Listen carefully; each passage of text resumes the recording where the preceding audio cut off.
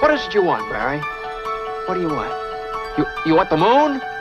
Just say the word and I'll throw a lasso around it and pull it down. Ladies and gentlemen, boys and girls, dying times here. Come with me if you want to live. That's it, man. Game over, man. Game over. The Force will be with you, always. Ladies and gentlemen, welcome back to 20th Century Geek. I'm your regular host, Scott Weatherly, and I am being joined by two wonderful people today to don capes and cowls and scour the streets of Gotham City for crime and ne'er-do-wells.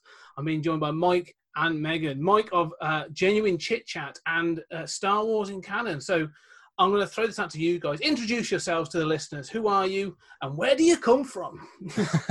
Well, as you said, Mike Burt from Genuine Chit Chat and Star Wars Comics in Canon. And Megan is my lovely girlfriend who has to listen to me talk about podcasting a lot, watch many of the great films that, well, some not so great, but some of the great films that I watch. And Megan's like a new nerd, I'd say. Yeah, I've recently been introduced to the nerdy world. I mean, you've been a nerd for like Game of Thrones and Harry Potter. Yeah. You're a massive Harry Potter and pretty big Game of Thrones nerd. I know that you, Scott, you've got your Harry Potter books somewhere in the background there.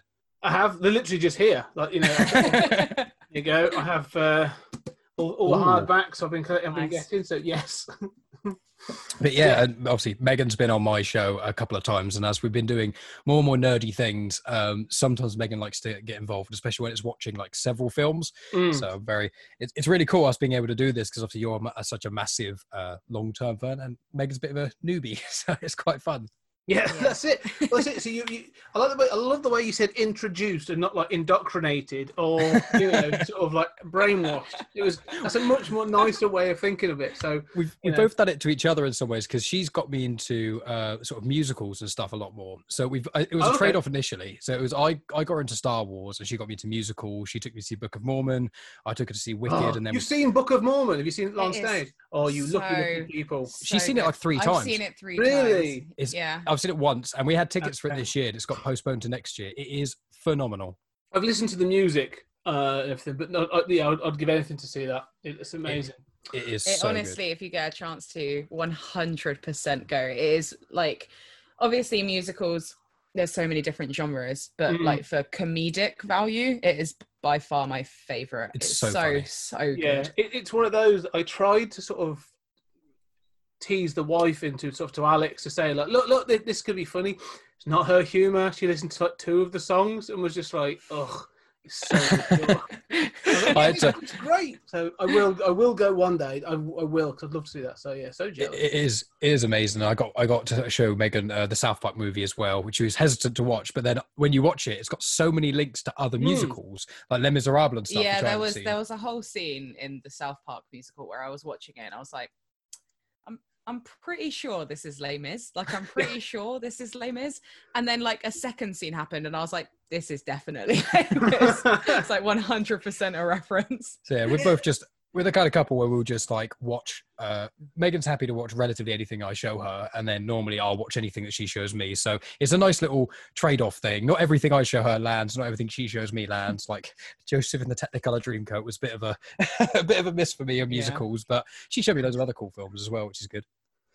Yeah, you can buy the 2. We've got some coming up on Stories Out of Time and Space next year. We're going to be doing Little Shop of Horrors, which we did Rocky Horror Picture Show this year as well. So yeah, I've got that. Megan wants to show me that, and neither of us have seen Little Shop of Horrors. I've not seen We've got lots of lists about.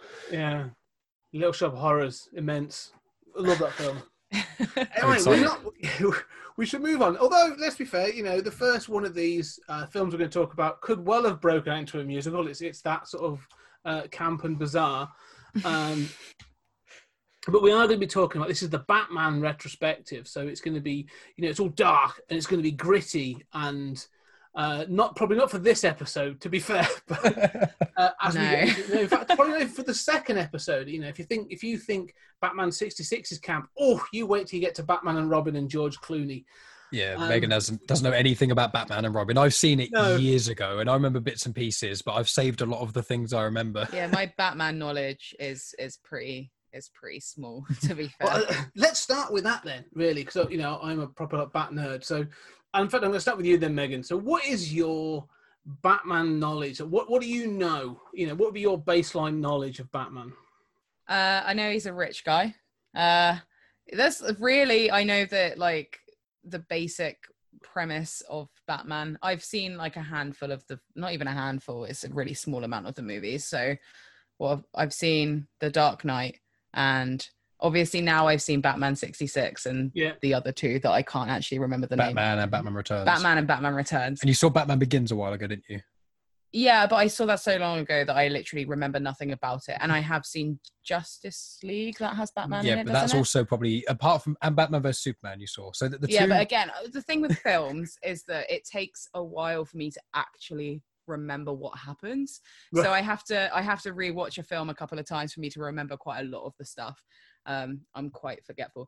But no, my knowledge of Batman is incredibly it's your small. brother who loves Batman. My brother loves Batman. He's got like all comics of Batman. Yeah, he reads the comic books and stuff. I borrowed a few off him to try and scratch up on my knowledge, because mine's not as much either. So what about you then, Mark? So what you say wasn't much, but what was it then? What is your baseline Batman knowledge?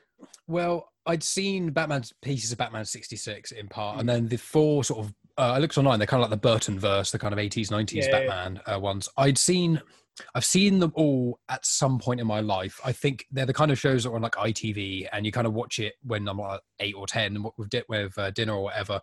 So I remember certain bits and pieces. I unfortunately remembered the most about Batman and Robin, I'd say. But then the true sort of love of Batman came with the Dark Knight trilogy, which I think is quite a common thing for a lot of our sort of generation in that way, because it's like that true dark grittiness that people expect that they get from the comics. And I played Arkham Asylum and Arkham City as well, and obviously I've seen Justice League and the sort of the DCEU and the Nolan verse I'd seen, and I had like the peripheral knowledge. I knew like bits and pieces, and I knew most of the villains, but really that was probably only the last 10 years. When I was a kid, it was really, I wasn't that into Batman when I was younger. So it's kind of like Megan is only recently sort of getting into them, and because of the retrospective, she'll have seen probably all the Batman films by the end relatively. But yeah, me, it's been, I'm probably like an average, like the mainstream almost Batman fan, just kind of dip my toes in. And what I didn't realize as well until I looked it up was Batman 66. I thought was the first Batman film, but there's one from 1943. There is, but I didn't want to put you through it. Is it really, really bad? If you think Adam West's costume looks a bit iffy, go back. It's on YouTube, because it's obviously, I think it's out of copyright and stuff. But like, it's, go onto YouTube and find it, and just put in some of the Batman serials from the 50s and that. And it's not good.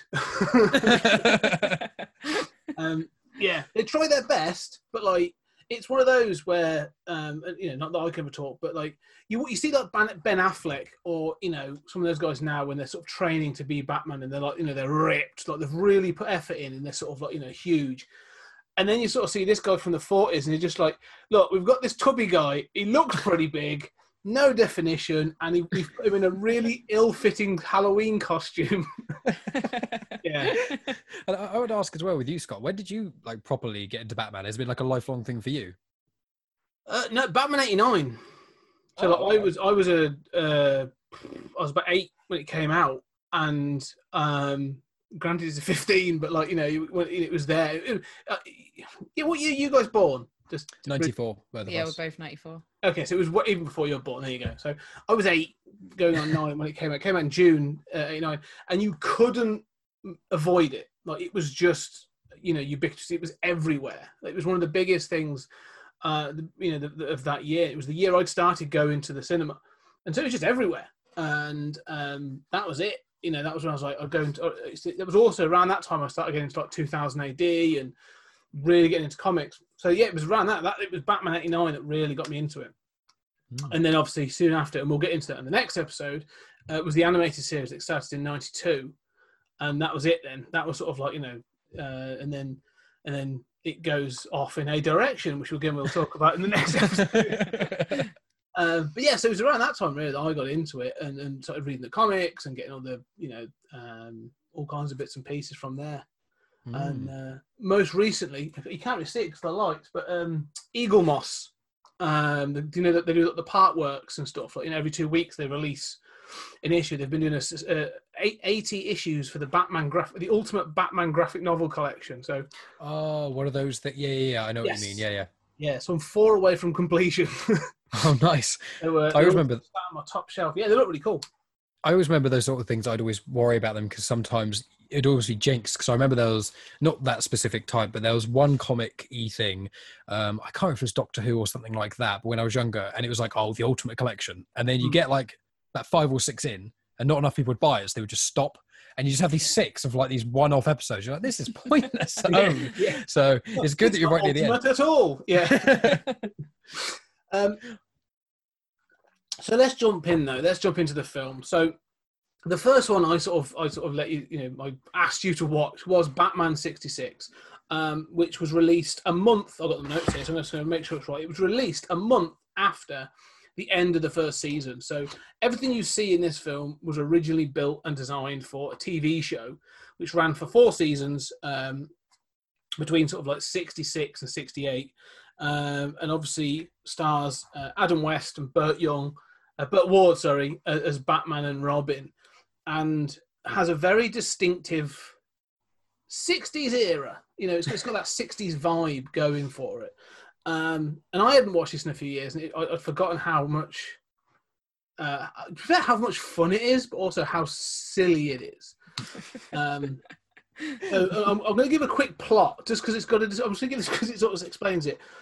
Penguin, Joker, Riddler, and Catwoman team up, kidnap an inventor to steal his distillery machine, because he works for a whiskey company for some reason, so they can attack the World Council, evaporate them, and hold them to ransom, while hiding out in a penguin-shaped submarine. I think that sort of sums it up, to be fair. It was so weird. It was. It was so weird. Everything about it was just so corny. It was like great. Literally anything that Robin said, I was just like, oh my God. Everything you say just makes me cringe inside. Yeah, it's one of those that, even as a kid, I remember the first time I sort of watched this was not understanding that it was supposed to be like a comedy, like it's supposed to be that Silver Age 50s and 60s Batman, but not quite getting that it's a comedy. And so you sort of think like, wow, they are really, I'm not sure if I'm supposed to like this or be offended by it. Like I didn't get it when I was a kid. Luckily now I can watch it and go like, oh no, this is supposed to be stupid. Like this is, it's almost like a Mickey take without being offensive, I think.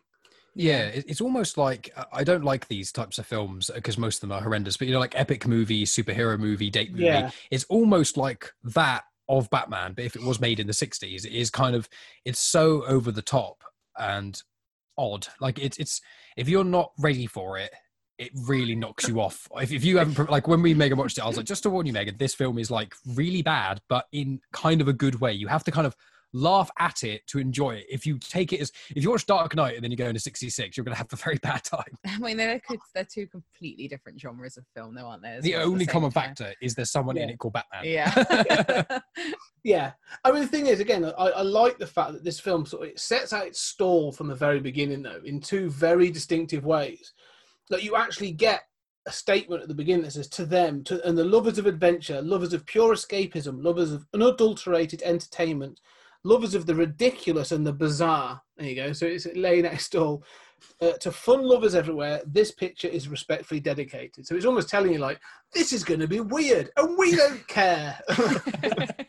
We encourage the weird because everything about this film is weird. Except, I will say, the Batmobile in this, I'd say, is incredible. Yeah, I thought the 66 Batmobile, when I saw it, I was like, I can't actually remember how the 66 Batmobile looks. I saw it, I was like, that's probably the coolest thing in the whole film. I thought it's amazing. Yeah, it is. I mean, it's a failed prototype. It was a legit car.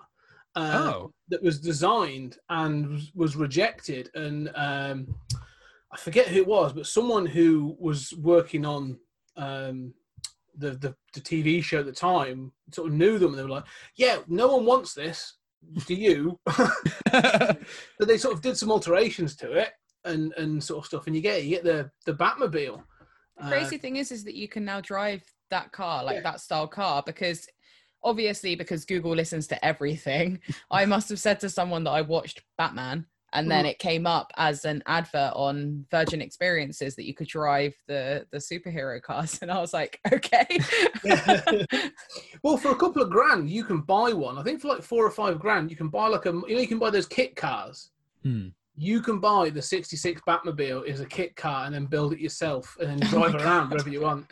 Wow. So the temptation is, if I won the lottery, I'll tell you what, that's how I'd go and quit from work. I'd turn up in the Batmobile and be like, yeah, I'm off. I was about to say, I was like, that's the kind of thing that, like, if I had loads of money in unlimited time, if I just suddenly got like millions and millions of pounds thrown at me, I'd be like, yeah, I'll have a Batmobile. Why not?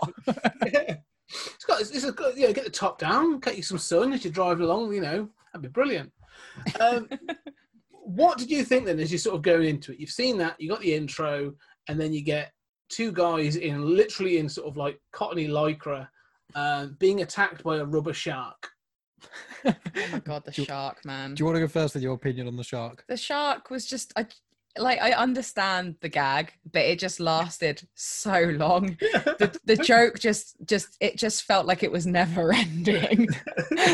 My favourite part is the fact that one of my favourite things about 66 and the ridiculousness of it is how many anything with the word bat in front of it. Oh yeah, bat everything. But it was also just the shark repellent spray. It was like, oh, and then you've got like Penguin at the end after they sort of beat the shark, and he's like, God, it's such a shame he had that shark repellent spray. And it's like, does that thing even exist? Like, how could you have known? Like, that doesn't exist, shark repellent spray. But when he was just like, as soon as he's getting bitten by it and just like smacking it, and it goes on for like 2 or 3 minutes, and it's just wavy rubber thing just flapping, and like Adam West hanging off this rope. Oh yeah, he's upside down hanging. He's like upside down passing the bat shark repellent spray to him, and he's like doing some crazy limbo movements, which is and you got Robin, who just leaves the Batcopter just flying itself perfectly fine as he climbs down to give him the shark repellent spray, and then it hits the water and explodes, and you're like, what's happening here? As soon as that happened, I was like, okay, I remember this film being crap when I was younger, but now it's like bad good, so I can laugh with it. And I was, the whole time, every time anything was happening, I was just cracking up. It's so dumb.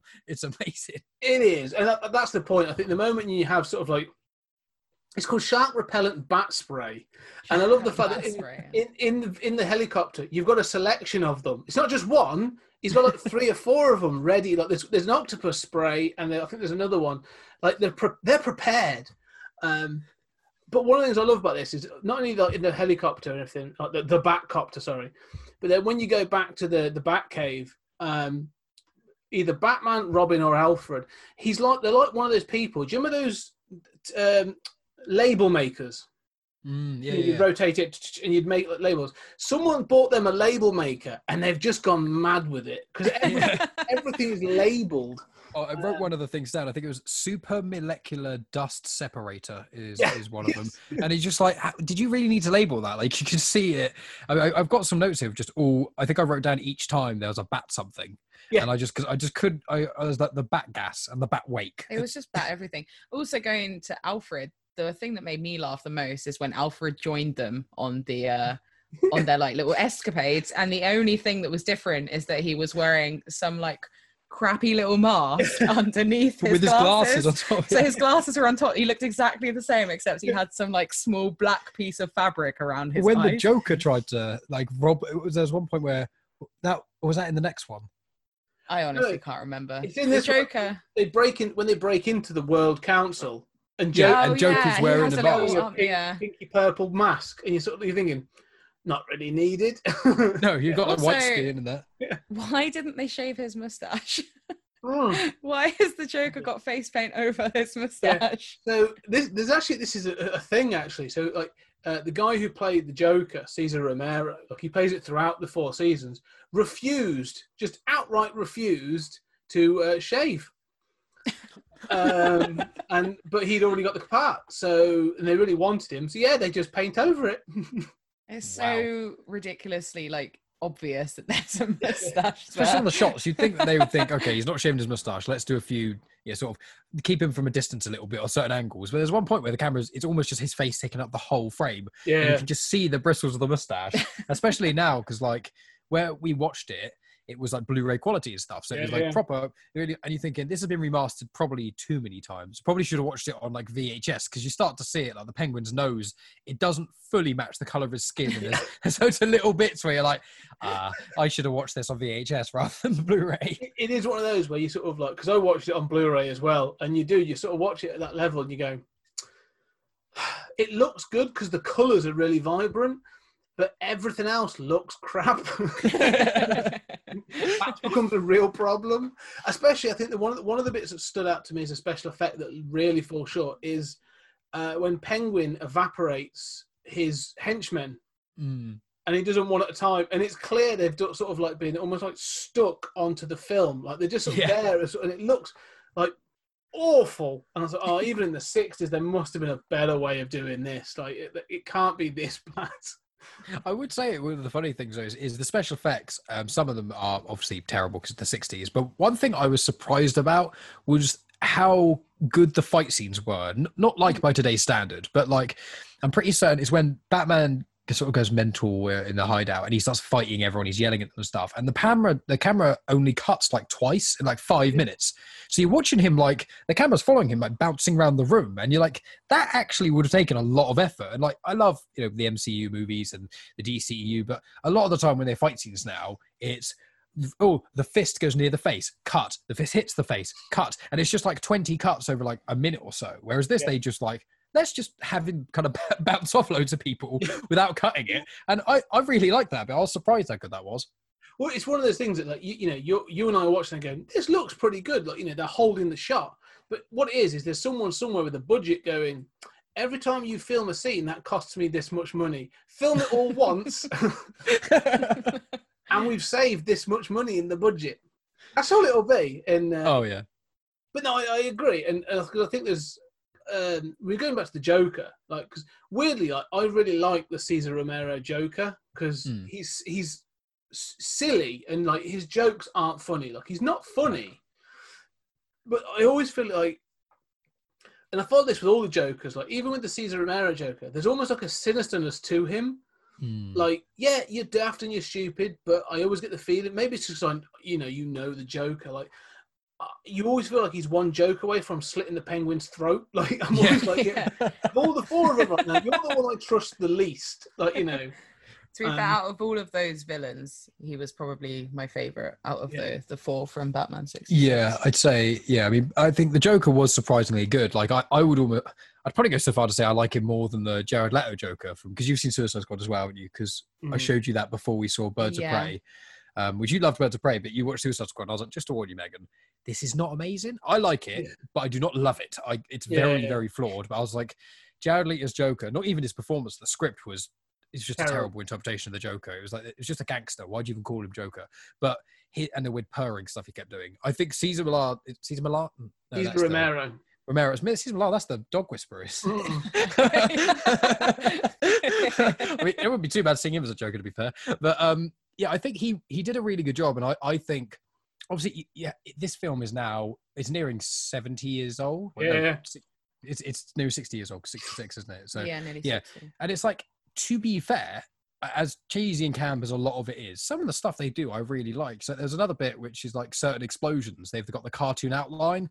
I actually really liked that effect. Oh yeah, I liked it. I thought it was one of those things where you can see you don't have the budget, so you did what you could, but it really works with the sort of, the cartoon. Obviously, it's from a comic, isn't it? When did the Batman comic sort of start, out of interest? The original? Yeah. So Batman appears in Detective Comics 27 in 1939. And the thing is, so this is a line. So Batman originally, Batman in his first appearance, Batman kills someone by breaking their neck and then lets someone fall into a vat of chemicals. Which we'll get into in the next film.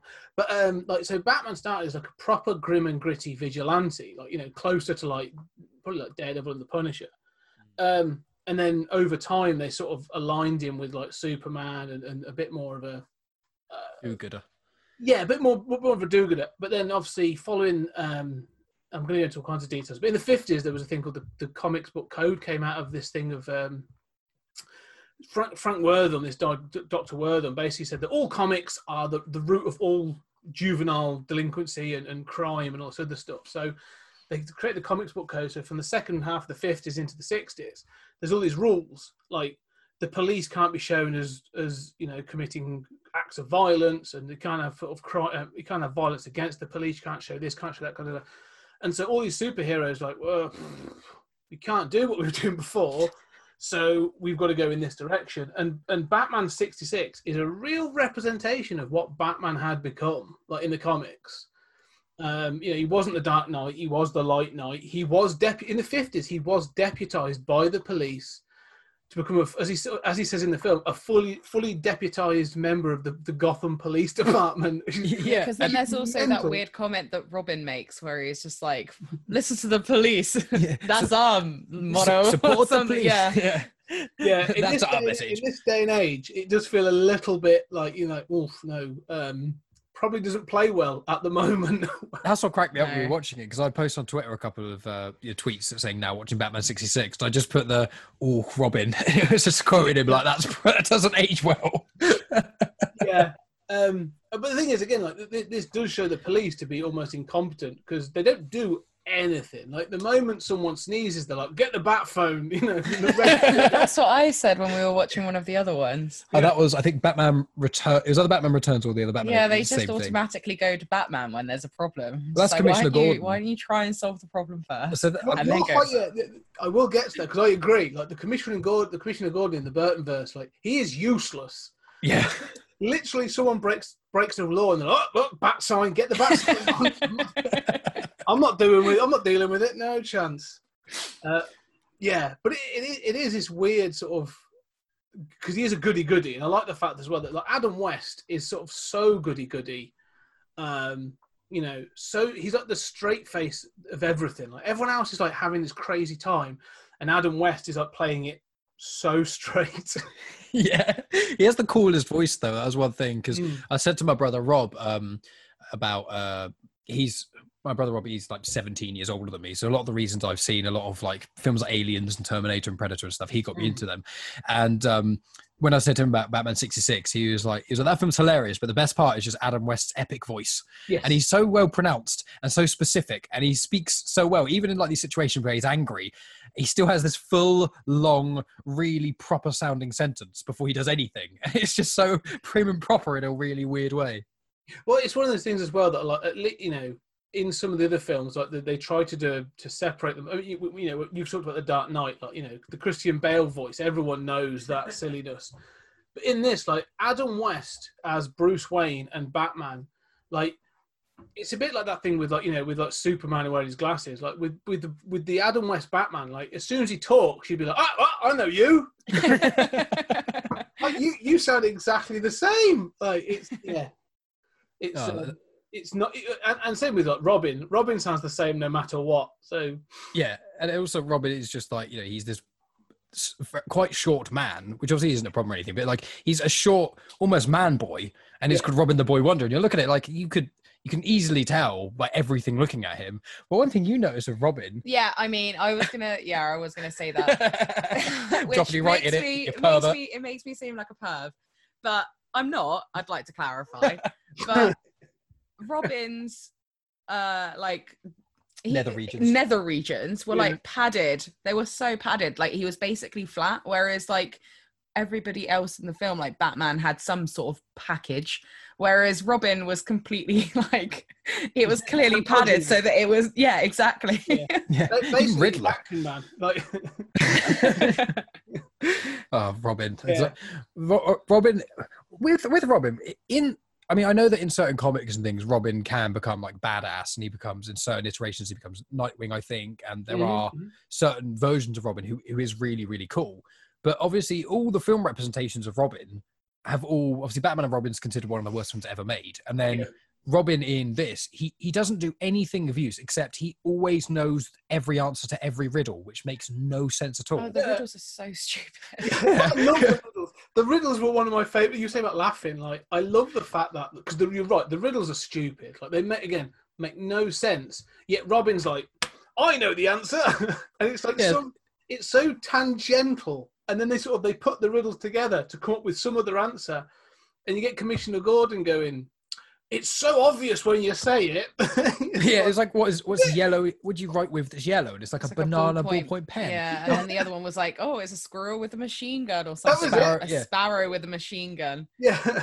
It's like, oh yeah, obviously. And the rockets fly into the sky and do all that writing, and you're thinking, how long was that rocket up there for? Yeah. Like all this perfectly written skywriting. Is that more? It's so good in so many silly ways. I really enjoyed it. It is, I mean, that's the thing. Like when you sort of go through this, and like I say, going back to, I was like, I've forgotten how daft this is. And, we said about the Joker. We'll talk about some of the other villains. The problem I have with the villains is, like you say, you got a mustachioed Joker. Like, although he is good fun, but you've got Burgess Meredith playing the Penguin, and the problem is, I was introduced to him even before this. I was introduced to him as Mickey from Rocky, so he's Rocky's trainer. So I'm watching this going in 10 years' time. Oh, I thought I recognised him. Yeah, exactly. So in 10 years' time, you're going to be like, you're going to eat lightning and crap thunder, and I'm like, can't. You are Mickey. So, and then like you say, you got what's it? Gershon, I forget his name now, but I'll write it down. But the guy who plays the Riddler, I thought he was awful. Did you not like him? I thought he was probably the worst. Oh no, Catwoman was. I couldn't. No, that's a good point. Catwoman. I wrote down. She said perfect 6 times. It was her voice. Perfect. And about being the world's greatest detective and not realizing that even as Catwoman, she barely even wears any disguise. It's like that tiny little face mask. The only difference was that she had a Russian accent at one point, and then another point, a Russian accent. Otherwise, it was pretty obvious who it was. Yeah.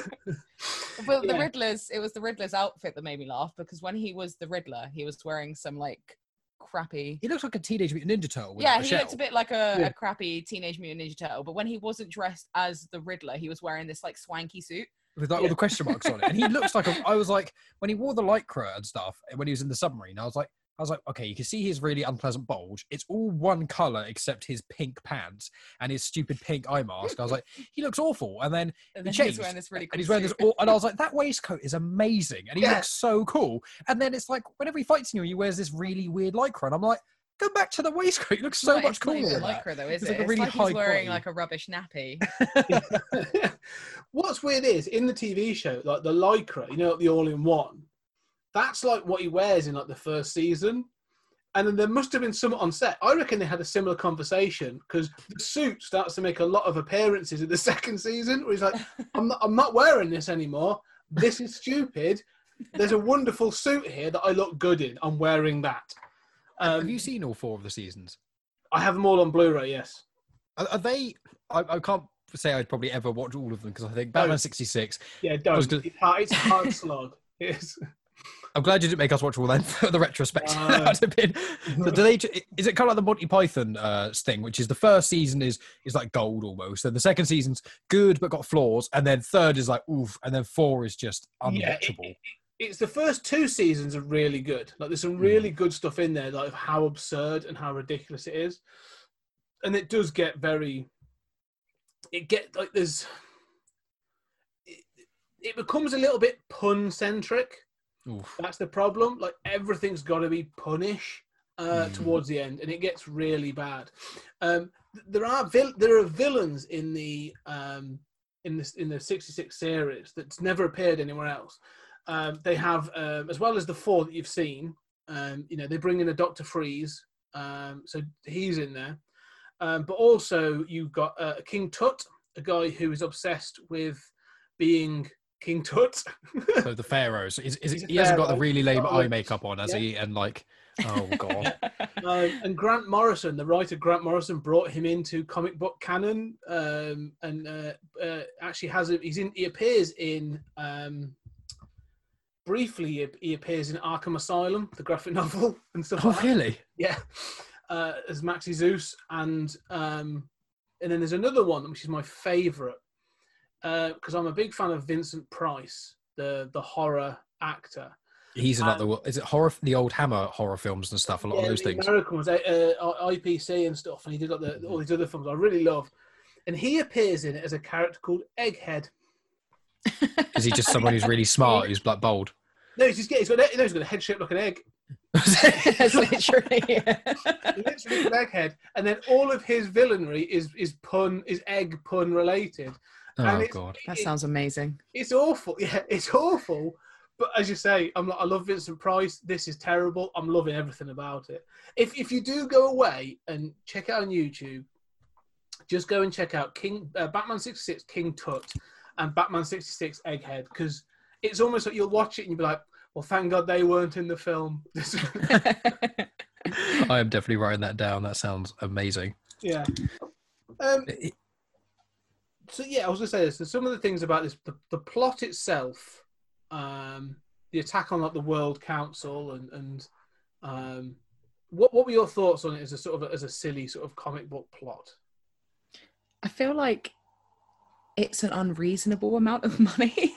Like, it's a crazy amount of money that they're asking for. Especially in the 60s as well. What is it? $1 billion for each country. From like the 9 heads Like, of what them, would you whatever. even do with that amount of money? It's in cash as well, wasn't it? I was delivered by carrier pigeon. Yeah, delivered by carrier pigeons. Like, it's so ridiculous. It was almost like the Penguin was just like, or the Penguin and Catwoman were like, let's make our demands. And then the actors just were never told to stop talking. So it's like $1 billion from every country. Yeah. In cash. Delivered by carrier pigeon. So what next is going to happen? And Why all someone's these going to go, and cut. Right, we've got it. We got it. Perfect. Yay. Yeah, I mean, I agree. I do love how ludicrous it is, because one of the things that I find most funny in watching this, it made me think of Austin Powers. Mm. And all I could think of was like, people thought that Dr. Evil was crazy. Like, no, this is like, these are even more ludicrous than Dr. Evil. So, Yeah, I mean, I think that the general idea of kidnapping the world leaders, the disintegration ray, or the dehydration ray, and then rehydration stuff, that was, I mean, it's cheesy name and ridiculous, but it does to some vagueness make sense. It's basically just a really convoluted way of let's kidnap the world leaders and hold them ransom. That one core element, that makes sense. That is quite a standard thing that happens in loads of films even today. But it is just, it's all the flavor text around it that's the weirdness. So, as I said, that the carrier pigeon, and so the really random ways they go about doing so many things. And it's just, I loved it as well when they're in the, I think Batman, he gets captured, and then Catwoman, he's saying, but you better not hurt whatever Catwoman's real name is, Yeah, the he goes 5 on a or rant 6 about word it, Russian name, which is just so long and unnecessary. It's just, let's think of 7 or 8 Russian words and we'll just get her to say them. well, her first name is Kitty.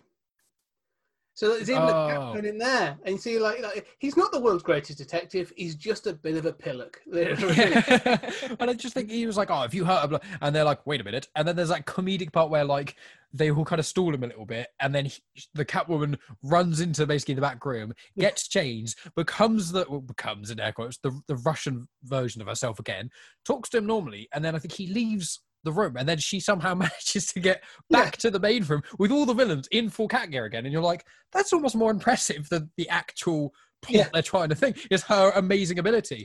That reminds me, one of my favorite bits actually is the button that changes the outfit when he goes in the Batcave. Oh yeah, Mike really likes I that bit. absolutely. And when we watched Batman 89, when he first went to the Batcave, I even said to Megan, I was like, Mike come was on. like, oh my God, there's going to be a button. I was like, please, I would literally, I know it doesn't fit with a lot of the film, but I was like, please, if there's a button that Michael Keaton can press to just click and it does instant Batman costume change, that would have made my day. It cracked me up, that button. It's like, it's tongue-in-cheek it's almost like tongue-in-cheek parody, almost before tongue-in-cheek parody was really a thing. So in certain ways, obviously, so many of the jokes are way too far in that direction. But I do find that works really well. But the main sort of plot, as you say, with the dehydration, rehydration nonsense, is like, I don't even know why they didn't just kidnap the people normally. Why they had to faff about with the dehydration thing. It's so convoluted. But they've already kidnapped one person in order to get the evaporation gun. So, well, if you've kidnapped them, why not just kidnap these other people? It is a bit bizarre. It's like the plot is secondary to all the nonsense, isn't it? That's the thing. I mean, it's all set up for jokes and stuff. Like, one of my favourite bits, and I think it's quite famous, is Batman trying to get rid of the bomb. Oh my God. I love that bit. She hated it. Was just thinking about the bomb, and it just took so long. It's like when he was just running and then suddenly there were ducks. He was like, well, I can't throw it in here because there are ducks. And then he was like, oh, I'm going to go run over here. It's like, oh, there are 2 people making out. I can't throw it down here. And it's like just a like, baby just throw crab. the bomb. It's like the fact that you are still alive is a miracle. It's the longest fuse. It's like in you're the supposed history to of be the mankind. best detective. How you're alive, I honestly don't know. But it's the fact it's like the fourth wall breaking, which never happens before or after. And he's like, some days you just can't get rid of a bomb. So I remember that bit. That's the main bit I remember from my childhood. I remember when we watched it, and Megan was like, "What do you remember about this?" And I was like, "It's cheesy. The effects quite bad. I think there's puns." I was like, "I think Robin's quite annoying." And there's a really awesome bomb bit where it looks. It's like the bomb looks better than I remember it looking, because I think I must remember one of the series or something. But I remember there being, it was either a rock or a bomb, and it was paper mache. And but I might be thinking of Star Trek when there's that Star Trek where he picks up the rock, and it's like so light that's the sort of thing that I kind of remembered. But yeah, how long he has that fuse going and just running backwards and forwards, I love that. But Megan, every time it cuts, she's like, "Oh, he's going to throw the bomb away," and every time I found it funny to start with, and then it just carried on and on and on. I feel like it goes down, it's like really funny, and then it becomes less funny, but it goes on for so long it becomes funny gives you again. a second win of hilarity. I think one of the biggest issues with this film is it was written by the guys that did the TV show. And so when you watch the TV show, each episode is like 22 minutes. And so, like, you know, all these gags probably are quite, you know, they're quite punchy. They're like, we'll just go, we've got 22 minutes, go, go, go, go, go. And now they're like, you've got over 100. And they're like, really? I'm going to use them all on one joke. I've got this, there was this joke I've been trying to do in 3 episodes. Now I can put it in the movie. Yeah, it definitely has that feel.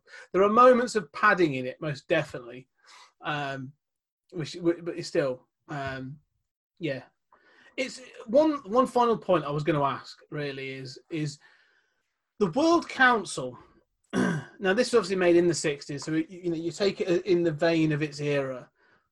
I wasn't sure watching, but with the sort of like the national stereotypes sat around the table. I was a bit like, I'm not sure if this plays well anymore, or if it can be taken as a joke. I was a bit like, it feels a little uncomfortable in some cases.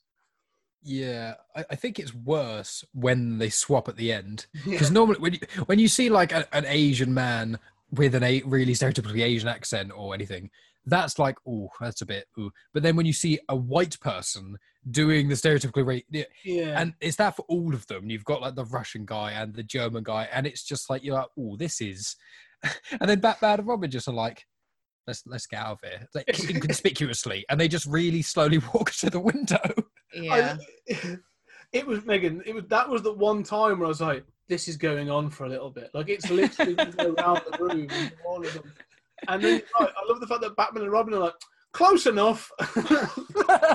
Yeah, I think they definitely wouldn't be able to do it now. No.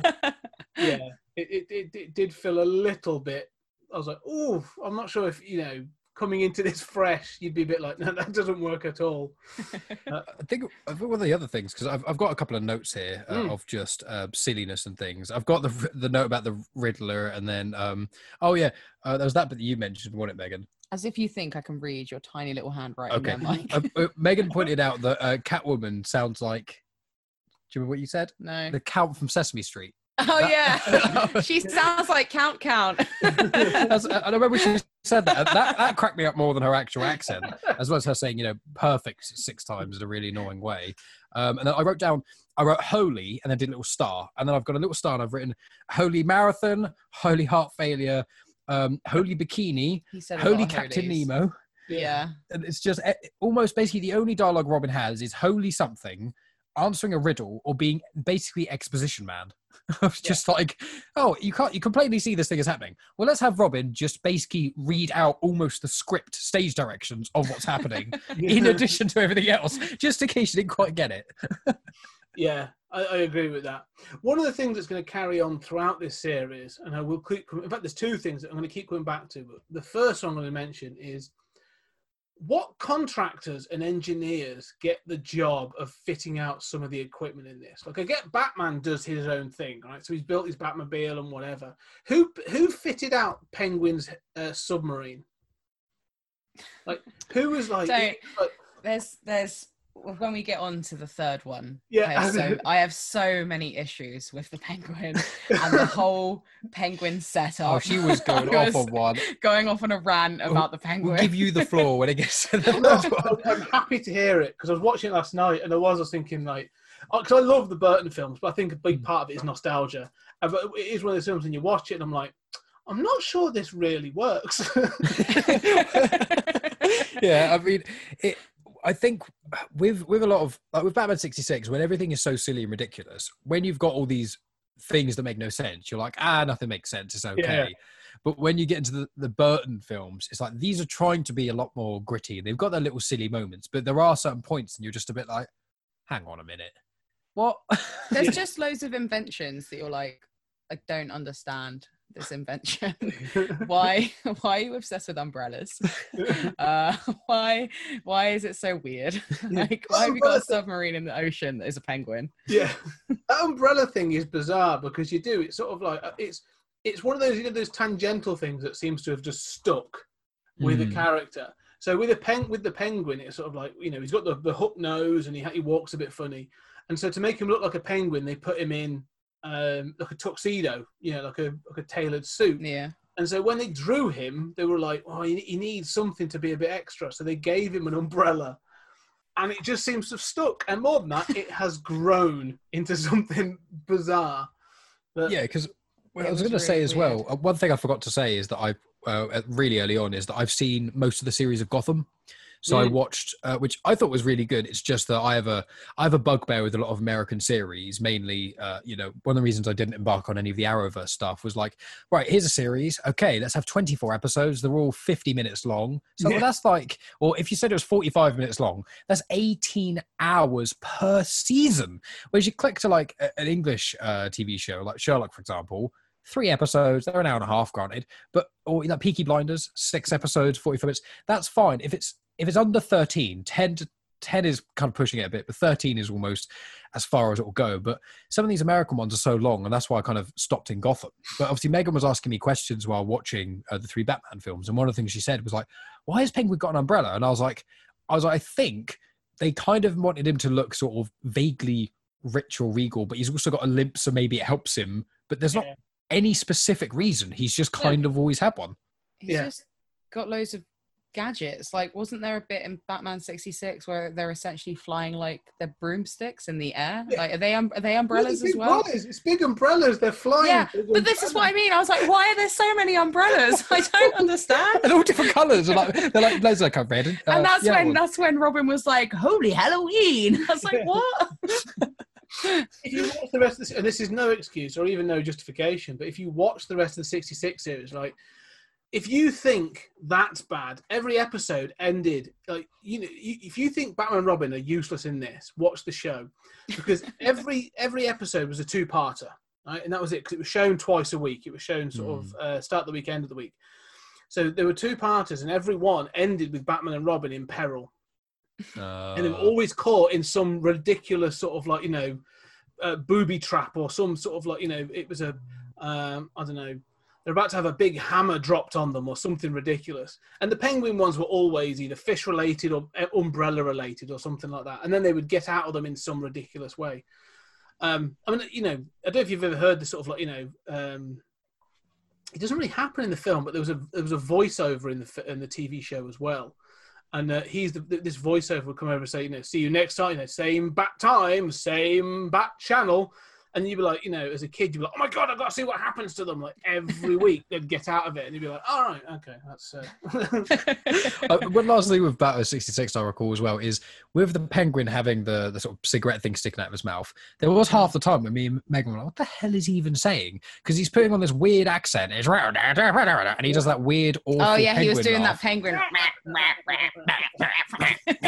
And he's also got the cigarette coming out of his mouth. And he's trying to understand what he's saying with this weird accent. Half half the stuff he's saying are puns as well, and he's got a thing sticking out of his mouth. So it's like, I'm sorry, what was that? Is that anything relevant? Or a wide array of accents in that film. You're right, and I think keep in mind 66 throughout the Burtonverse and the Schumacher years as well, because it will come back to haunt us, I guarantee it. In fact, it does pretty much straight away. Because if we do jump forward, we go to Batman 89, and 20 years later, and Batman's come through, and in the comic universe, he's come through all that stuff, the Silver Age, and we've had a resurgence. He's been sort of re-machoed up in the 70s, and you've had books like The Dark Knight Returns that have really made him. They've gone back to this sort of revisionist version of Batman, where he's grim and gritty, and he's beating the crap out of people and doing all this other stuff. And so when Batman 89's announced, like everyone's like, "Oh my god!" It was a huge deal. And they never did a trailer for this film. They never did a proper trailer. They literally just dropped, I think so, just over a minute or maybe around a minute of footage on a TV show. And that was it. That was all they did. They just dropped out a minute of footage, and it showed like the Batmobile, Jack Nicholson as the Joker, and Michael Keaton as Batman. And that was it.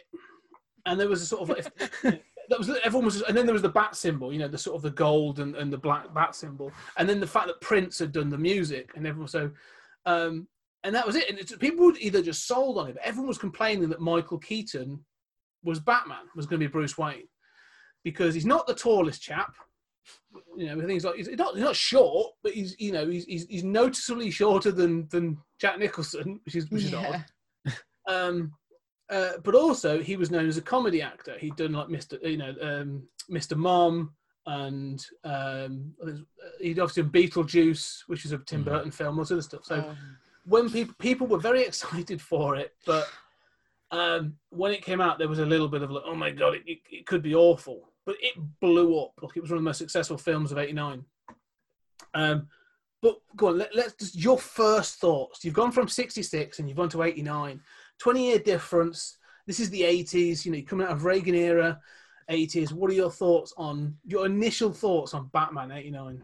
Well, I will say one thing, kind of linking with the Beetlejuice thing, is that up until recently, me and Megan, neither of us had actually seen Beetlejuice. I've seen a few Tim Burton films, but I know. Well, I've for Halloween, we did that this week of Halloween. We watched loads of. It was mainly films Megan hadn't seen, because I'd seen quite a lot of them. We watched a few, and Beetlejuice was one of those films where we were both like, we've both heard Beetlejuice is amazing. I love Sleepy Hollow, and I showed Megan Sleepy Hollow, and so we were like, let's watch Beetlejuice. Maybe really good. Yeah.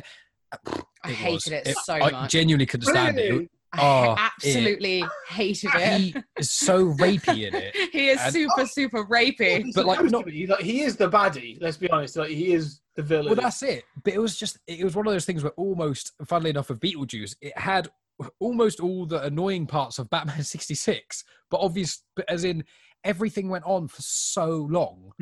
I know this isn't a Beetlejuice podcast, but obviously it was just, there's that scene where they make everyone dance, and it just goes on forever. And you're just like, and me and Megan, we hadn't seen Beetlejuice, obviously, so we didn't really know what to expect. I was like, oh, it's a Tim Burton film. It's a kind of a Halloween film. It's probably going to be like Sleepy Hollow, which is quite dark with comedy sprinkled in, when it was kind of the other way around. So linking in with that is that Michael Keaton, I was saying when we watched Batman, I was like, I know Michael Keaton as a villain because I've not actually seen him in that many things, but the most recent thing is Spider-Man Homecoming. So obviously, and he's got that sort of, now that he's getting older and he's quite serious now, he does have that sort of more villainous kind of persona as he's gotten older. So seeing him as Batman, it was like, oh, this is weird seeing him like that. But I did like him as Batman. I liked him as Batman. I do like his lips. Yeah, no, he was all pouty. Yeah. when he was driving the Batmobile, he was like pouting constantly. I was like, why is he pouting so much? Megan, to be fair, if I was driving that car, I'd be pouting.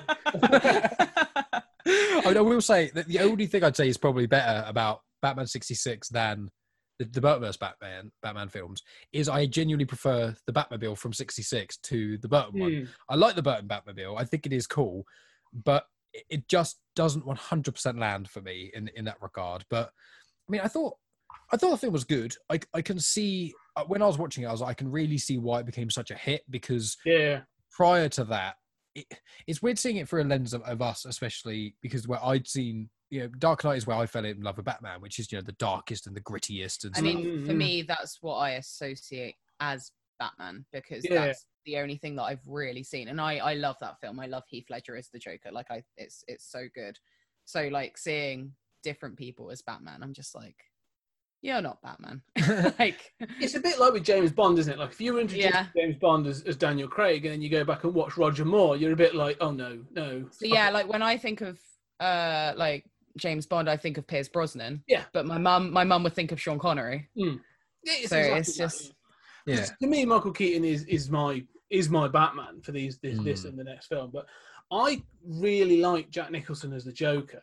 Yeah, yes, same. He's brilliant. It's that thing of when you watch this film, and I have realised it over years. When you're a kid and you watch this, and you go, it's dark and it's emo and it's got all this and it's got the Joker kills people and he's all violent.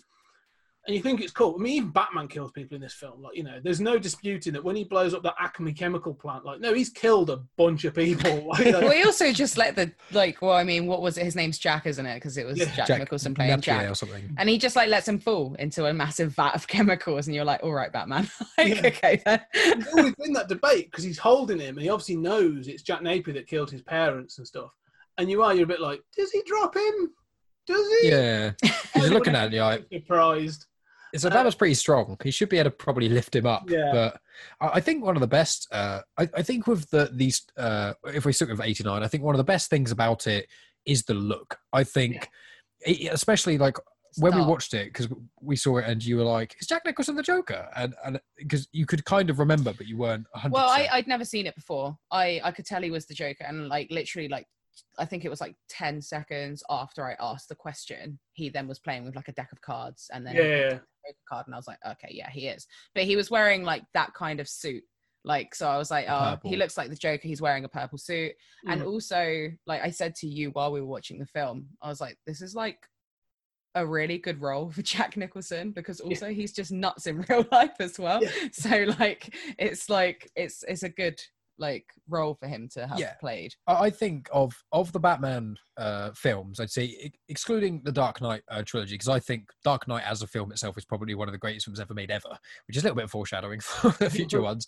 But it as a film itself, with the only real fault I'd say I have, true fault really, is that there's just bits in the two Burton films where it feels like they could have been a bit shaved off, which is probably going to offend a few people, but there's certain scenes we're watching, it did feel quite long. It kind of feels like it's going to end, and then it kind of doesn't, and it's got this, it's almost like it's got a fourth act. It's got almost 3 acts, and then you've got this weird, on both of them, you've got this weird sort of 10-minute-ish part where it's just setting up the final scene, and you're at that bit, and it's like, it's dragging a little bit now. But to be fair, that's almost like a fault of Burton.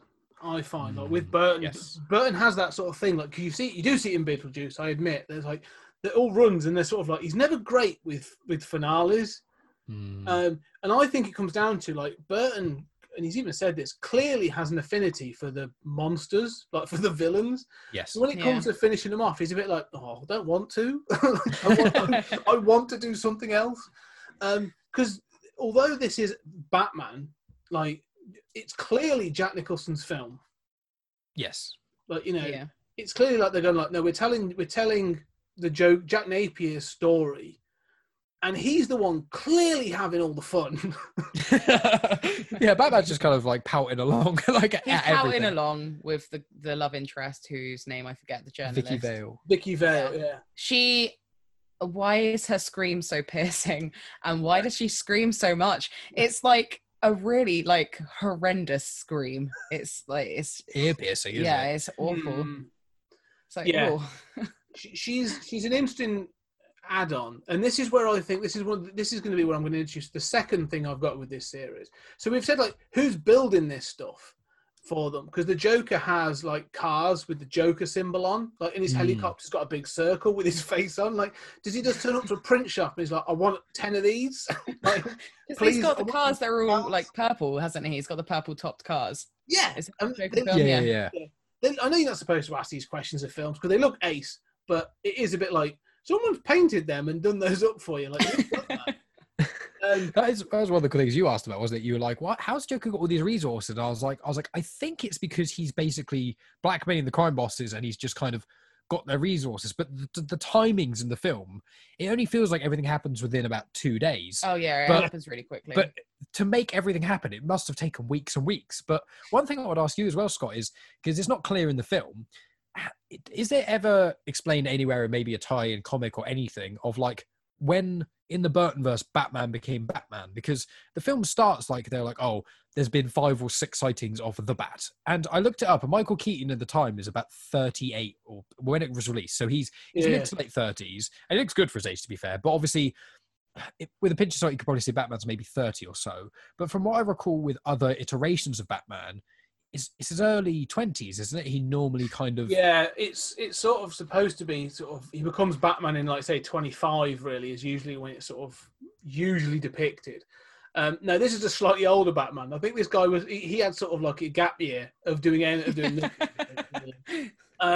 He sort of pulled it all together and so. No, he's not supposed to have been around for that long. I think this is supposed to be like year 1, technically. Oh yes, you know, this is sort of like in the first 6 months, because the stories are coming out and people are starting to hear rumors about it, but there's no been, you know, like the police have said they've got a file on him, but it's not like, you know, he's an established vigilante within the city.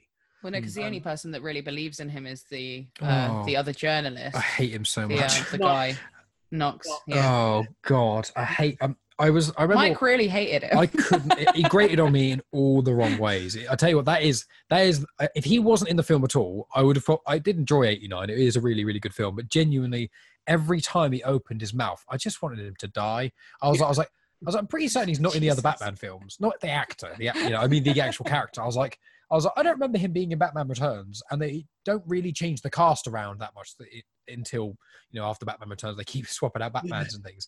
But I was like, I'm pretty certain I don't remember him in it. I was like, I really hope he dies. That would satisfy me. But he doesn't. He's really weird and creepy in the wrong ways, and very pushy with Vicky Vale. But also, he keeps trying to make all these jokes that are not only not funny, but they don't land. It just makes me think of that guy at a party who's desperately trying so hard to be funny and appealing to women. The desperation, you can kind of you can smell taste it. Yeah. Oof. That's, to be fair, that's almost how I've always taken him. So I just always assumed that was it. That's what he's supposed to be. Like, yeah, he always sort of loses out to everybody else. He's a bit of a Slimer. See, Mike thought he was slimy, and I was like, oh, he's just being nice. No. He's just being nice. Every time he said anything to Vicky Vale, it's like, there was that bit, wasn't it, where she wasn't feeling well or something. And he was like, do you want me to come over? And she's like, that's nice. I was like, he just wants to go over there and dick her. He's not being nice. I was like, he's just being a nice friend. So you naive woman. Let's forget Knox, because he is the worst part of this film. He irritates the crap out of me as well. But let's go back to Jack Nicholson as the Joker, because we've talked about Cesar Romero and his moustache. But did you find Jack Nicholson? You said, like, you know, because Jack Nicholson's nuts. But do you find this Joker sinister or scary in any way? He has like an eerie sense to him, because obviously, like, he's kind of got that crazy lunatic side, because he'll just randomly start like cracking up at nothing. Like, whereas in the first one, like the 66 one, he obviously would like make a joke, and I use joke in air quotes because it wasn't ever funny, but like he makes a joke and then would laugh at that, whereas like the Jack Nicholson version would like just start cracking up for absolutely no reason, and it just seems incredibly sinister. You're like, why are you laughing? Because something's going to happen. And obviously the big thing with the Jack Nicholson Joker is the makeup. I think the smile thing, and I remember watching it, and I was like, because I was remembering things as I was watching, because I said I haven't watched the Burtonverse films in so long I could barely remember them, but I was like, I'm pretty sure I remember the smile being really weird and freaky. And then it happened, and I was like, because I said to Megan, I was like, I think you said it was latex, wasn't it? He's got the prosthetic, hasn't he? He's got the latex there that would have. It's so, as you say, like Burton is so visual in a lot of ways, and the way he stylized Batman 89, it looks amazing, and there's so many cool shots in it. But Jack Nicholson's Joker he's in all the right ways. As Megan kind of said, it was like he's got this darkness to it, almost like as soon as he enters the room, there's this I don't want to use the term aura because it makes it sound like I believe in crystals and things, but you know what I mean? Like that sort of, that if he walks into a room, he's got this shadow to him, and Jack Nicholson plays it so well. And the whole time I was watching it, I was like, I'm pretty certain he dies at the end, but I couldn't really remember. And I was like, surely he's got to die, because if he didn't, surely they would bring this Joker back, because I'd say obviously Heath Ledger is, in my opinion, and most people's opinion, is the best, but almost everyone says the second best is Nicholson, and I'd agree with that. I mean, I'd say if Heath Ledger wasn't the Joker, I would say Jack Nicholson is, from what I can see, apart from other things, the epitome. So, I think it's a nostalgia thing, because to me, Jack Nicholson is the Joker, and Heath comes in a little bit after, not by much, but Heath Ledger's Joker is sort of secondary. But to me, it's that idea that, like, you don't ever know what... It's the same with Heath Ledger's Joker, but with Jack Nicholson, you're never entirely sure what mood he's going to be in. Like, I also... Oh, sorry. No, he just flips on a dime. Like, the two... there's the bit when... the two bits I always really think of is when he has the meeting with all the crime bosses. And, and the guy sort of says, he's taken over Jack Palance, the crime family. And the other guy's like, well, why have we got to follow you? What happens if I just leave? And he's like, well, we'll shake hands and we'll leave as friends. Oh, God, yeah, that bit. Yeah, and then electrocutes him to death. Like, that was brutal. And he's making all those jokes and dancing around him whilst he's sort of... And I'm like, as a kid, that really used to scare me, because like that creeped me out. And he's like laughing at the corpse and stuff. But then the other one later on is he's cutting out pictures. And Bob, his henchman Bob, comes in to tell him the story, and he finds this whole thing about things. He says, I've given a name to my pain, and that name is Batman. And then he shoots out the telly, and I'm like, oh, he broke like 2 or 3 TVs. I was like, where is he getting all of these televisions from? Like, where are they coming from? The other thing that I really liked about him as well is that obviously with the 66 movie, there was the mustache hidden underneath, but like with this one, there were, because obviously from my little knowledge of the Joker and Batman and stuff, obviously he fell into the vat, and that has like essentially stained his skin, hasn't it? Yes. So like that's what his skin is meant to look like. But then there were bits where he was wearing normal makeup, like makeup to make him look like his skin was normal. And then there was a really cool bit where he dabbed his forehead, and then the white makeup came on, or well, the normal makeup came off, and then it looked like obviously the skin was underneath. And I was like, oh, that's cool. That is a very good effect.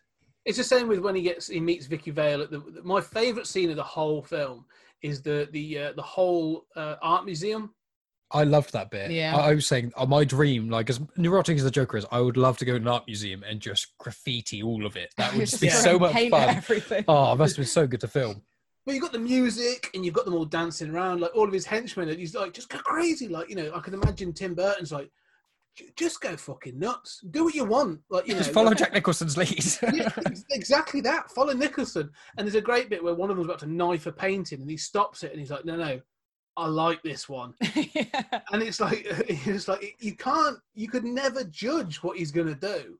But as you said, the bit where he gets the water in his face, and when it washes off some of the skin color makeup, and he's got the white underneath, it just looks so good. Yeah. So yeah, no, I think he's fantastic as Joker. I loved it as well. Yeah, I think that it was almost. I was saying to Megan, is the problem is with the movies is that they kind of have to introduce the villain and then kill them again. And obviously that's what happens in the sequel as well. And I was like, it is such a shame because they have to short track like everything, because obviously it's understandable, because when you want to make a 2-hour movie, unless you're going to do the ultimate cut of Batman vs Superman that's like 3 and a bit hours long, and you put so much stuff in it. If you don't do that, or you don't make it some sort of ridiculous series, you kind of do have to have a start and an end. And before they were making multiverses where, oh, let's keep this villain alive so he can pop up in a tiny bit of another film and we'll tease him for ages, instead of doing that, they kind of had to have a start and the end. And I found that even though I had a suspicion at the end, you're like, is Joker actually gonna die? Like, because obviously he's known as like Batman's greatest nemesis, and even when he's dead at the end, Megan was saying, because you said out loud, you're like, is he actually dead? Like, I know he fell that far, and he was really far with that gargoyle, but it's like that look on his face, you're like, if a poof of smoke happens and his body disappeared, I wouldn't have been surprised, because you never know his game, even when he's fighting Batman up at the top. Like, you're like, does he did he know Batman was gonna? Because he's like slow dancing with Vicky Vale for a bit too long, in my opinion. Yeah. But it's like, was he planning on that? And that scene specifically, what I loved is once again the visual side is that bell falling. Yeah. I loved that bit. Oh, it was incredible. I mean, that one of the things that's just reminding me of something I'll get to in a second. But you're right. I mean, this film looks amazing, and it's so sort of like purely Burton in that aesthetic. You know, Gotham is sort of like this massive noir Art Deco city. I mean, it's got like massive spires and statues and all this other stuff. But one of the things I love is that in the opening scene, and you have the family with the this is one of the clever things about this film that all the other films have lost and missed out on.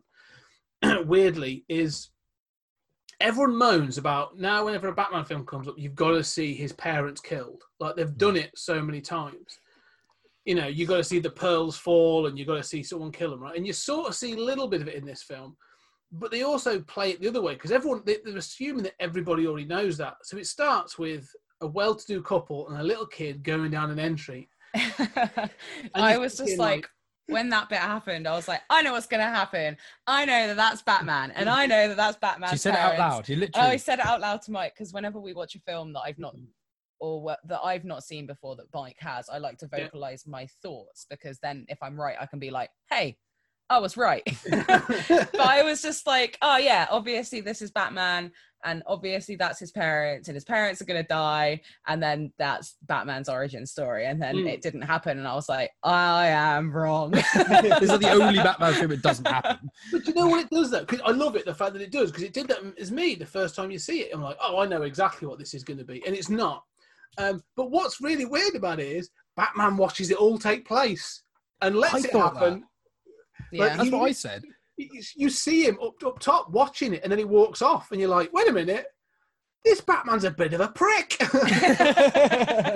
He's just watching it happen, then he waits like 10 minutes or so until those seemingly crackheads are counting all the money, and you get that really cool thing when you. To be fair, when you get that Batman reveal where you see that the sort of wings and stuff, I mean, it is really cool. But I remember, I think I might have said to Megan, because when Megan said about the Batman, this is the Batman thing, and I was like, I think it isn't.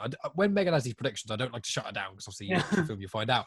But I was like, I don't think this is. I think you see Batman, but then you watch it happen. I was like, and I was second guessing myself because I was like, but Batman wouldn't just watch this happen, would he? I was like, oh no, he did. Just he could beat up a couple of crackheads afterwards. Yeah. So it sort of sets the tone, and that's. But I do like that it has that tone because there's so many like matte paintings and animation in this. Like that moment you see Batman looking down and he turns around, is animation. Like that's not film animated.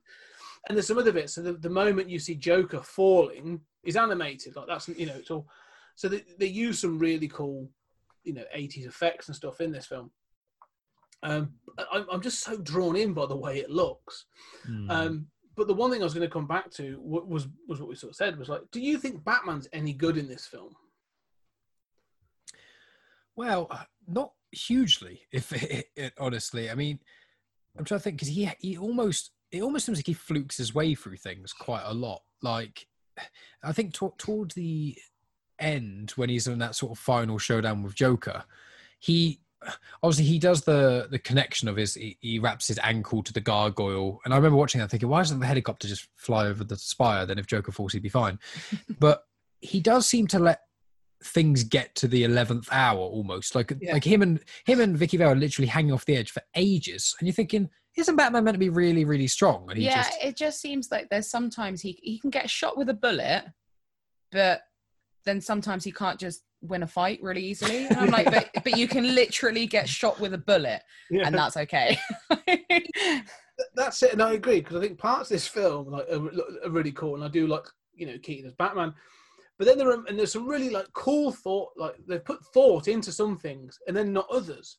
So like there are amount of times he just seems to react to things all the time. Like he's never proactive. The only thing is that I do like is he does do some detective work in this. Like he figures out the combination of chemicals that cause the Smilex reaction. And the other thing I like in this film, which is it's like little things have been thought of. When he takes Vicky Vale in the Batmobile, and he takes her back to the Batcave, And that's all a bit rapey as well. But when he's taken her back and she's trying to look at him in the face, he switches on a light. So she's got like a light in her eyes so she can't see past it to see him. I'm like, that's a really cool idea. Someone's thought that up and come up with it. Yet there's other parts of the plot that you're thinking, I wish they'd put more thought into that rather than this thing about a light in the car. Yeah. And there's two bits with the Batmobile that I loved about this one. Actually, I think one of the parts I was going to say is in the sequel, but I've got it written down where it was so cool was when the Batmobile was being chased by the Joker cars, and it goes around that corner, it shoots out I think a grapple hook, and it does that really tight turning. Oh yeah, that was cool. I was like, that is badass. I think it's in Batman Returns right at the start where the is on this pillar that comes down, and he just spins around on the spot. I was like, the gadgets of the Batmobile is so cool, and I liked the animation of it where because you now when you watch it you can really see that it's clearly how they've done it. They've almost done the screen wipe, but when it goes from the normal to like parked, when it's all got the armor plating on it, and you can basically see the screen wipe of the armor plating going on it. But I thought that effect was really cool, and I really, as you say, there's so many. In some ways, it's kind of almost like in much less or maybe more extreme sense, like with Star Wars in some ways, where there's so many little details that you go, "God, that's really clever. That makes a lot of sense." And then there's a couple of glaring plot holes, and you're a bit like, "Wait a minute." Yeah. I will happily admit that, like, you know, there's things I love in this film. Like I say, the attention to detail, like when Joker does his advert. I love them, and the fact he's using corpses. Well, I don't think even it is, but he's meant to be using corpses, and then he's animated the mouths. Like, that is proper creepy, and it's so well done. It makes you uncomfortable. That's what this Joker does really well. Yeah, he is. Really uncomfortable in a really great way. Like, that advert really makes you feel uncomfortable. It puts you on edge. Yeah, it does put you on edge, yeah. And then you get to the end of the film, though, and you go, you know, then you have Batman swooping through the city in his Batwing, which is cool and looks great, but he's brought down by basically the dumbest gun in any film ever. Like, one of the things that always worries me about that gun is like, because it looks good. It's almost Batman 66. Sorry, Batman 66. Because the Joker pulls it out of his trousers. Oh, is that the really long revolver gun? with like a meter long barrel? Long revolver. And all I'm thinking is like, how's he been walking? That's been really uncomfortable. And then he uses basically a revolver to bring down a plane. Yeah. And I'm just like, this is ludicrous. Like, it's so silly. But it's one of those, like you say, like I could nitpick at that for hours, and I should, because I did. I picked up Star Wars for hours. I felt I should pick these bits and pieces up. But this also comes back to the police, because Batman follows him up the tower of the church or whatever, and then the bell falls down, and you see sort of Commissioner Gordon rocks up with the police, and then tries to push it, but all he does is goes, no, it won't budge. Oh yeah, that was the bit Mike was getting. Like, he was like, that was a pathetic attempt. He was like, it didn't even look like he tried to push it. He was like, I understand that that's a prop, but it didn't even look like he tried. Yeah, it literally just, it didn't even look like he put even his own weight on it. It looks like almost like play fighting with a child. Like, oh no, I pushed you really hard. The Commissioner Gordon in these two films is so useless, so beyond useless. Like, he's the commissioner. He knows that what's the name of the detective? The corrupt copper. Oh God, I don't know. But he knows he's corrupt, and he's got evidence of it. Yet he's like, I'm like, you're his boss. Fire him. Is that Lando? No, Lando. Lando. Great spot, by the way. Lando plays Harvey Dent, who is later played by obviously becomes Two-Face. He was supposed to come back for what we will cover in the next episode, Batman Forever, to play the Two-Face, and he was actually contracted to do so. And then they had a bit of a falling out with Warner Brothers, and it didn't happen. You get Tommy Lee Jones. But yeah, I love the fact you've got I say Lando.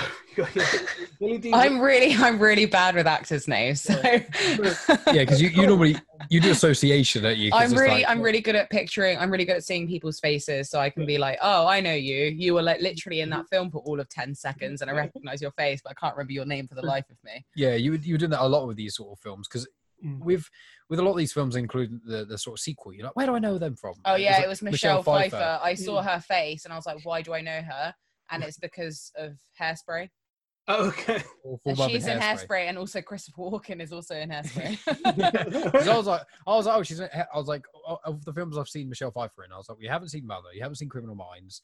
I was like, oh, Ant-Man and the Wasp, and you're like, no, it's not. And she was like, it's Hairspray. I was like, oh yeah, of course, she's like the worst person in the entire universe in Hairspray. Yeah. So I remember that. Oh God. But I was going to say, I think one other thing I wanted to note about 89, which I noticed right at the start, which I thought was really cool, was when they do the artist sketch of Batman.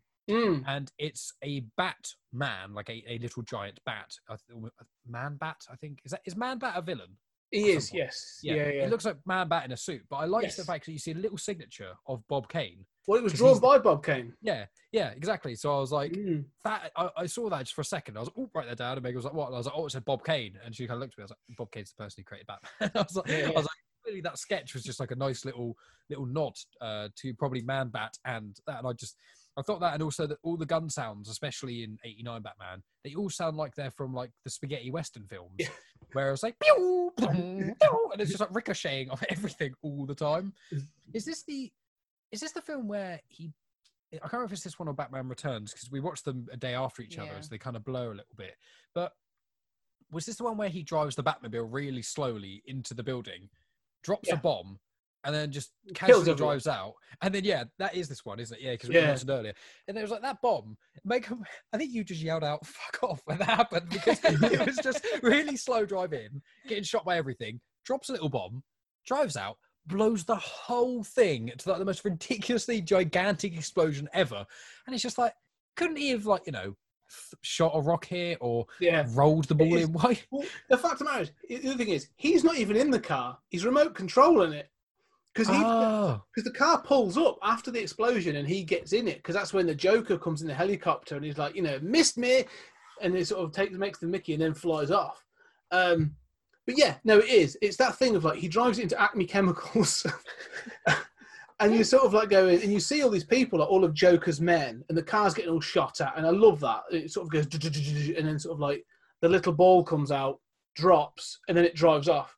And all I'm thinking is like, Batman's just killed a bunch of more people than RoboCop. Like, this guy's just taking out people left, right, and centre. It is all a bit dodgy. The one thing I would say, though, the last note before we get onto Returns, is obviously this is a Tim Burton film, and Tim Burton often comes with Danny Elfman. And I love Danny Elfman. Danny Elfman did like Beetlejuice. He did Edward Scissorhands. Have you ever seen Edward Scissorhands? I have. I've seen it once, quite a while ago. We watched it around Christmas because it's quite a Christmassy. I remember enjoying it, but I don't really remember that much about it. It's one of those. It's one of the key brilliant Johnny Depp roles. It was like Sleepy Hollow, Edward Scissorhands. I think Pirates of the Caribbean, Curse of the Black Pearl. That was probably at that point the Curse of the Black Pearl is where it starts to teeter off, because I found with Johnny Depp became such a typecast of being that kooky weird character that for about 10 to 15 years he was so weird and kooky it was just annoying. And then I found in Fantastic Beasts: Crimes of Grindelwald, although the film is crap, into Johnny Depp's Grindelwald being Grindelwald is actually the best part about the whole film, because it was the first film I've seen Johnny Depp in probably 20 years where he hasn't overacted. And it was the 90s, which was when Johnny Depp stopped doing it. Johnny Depp did that. Treasure that, because he ain't coming back for the next ones. Well, no, exactly. We saw that. Oh God. Yeah, you're right. And so Edward Scissorhands is amazing. Just as a side note, and I do recommend you go and see that again. Also, if you want to see Johnny Depp in a really good film, not being too kooky, but in a Depp film, go see Ed Wood. Oh, I've heard of that. Wonderful film. Absolutely wonderful film. But anyway, back to Danny Elfman. Danny Elfman's score for this film and for the next film are two of my favourite scores for films ever. Like, I love the music in this film. I don't even know if it even made like a dent. Did you have any thoughts about it? Did it register at all? No. Megan. No, it takes me a while to get into a film, so I'd have to watch it a couple of times. Like there are bits that you two are talking about and I'm like, I literally have no recollection of that happening, and I genuinely watched the film like 2 or 3 days ago.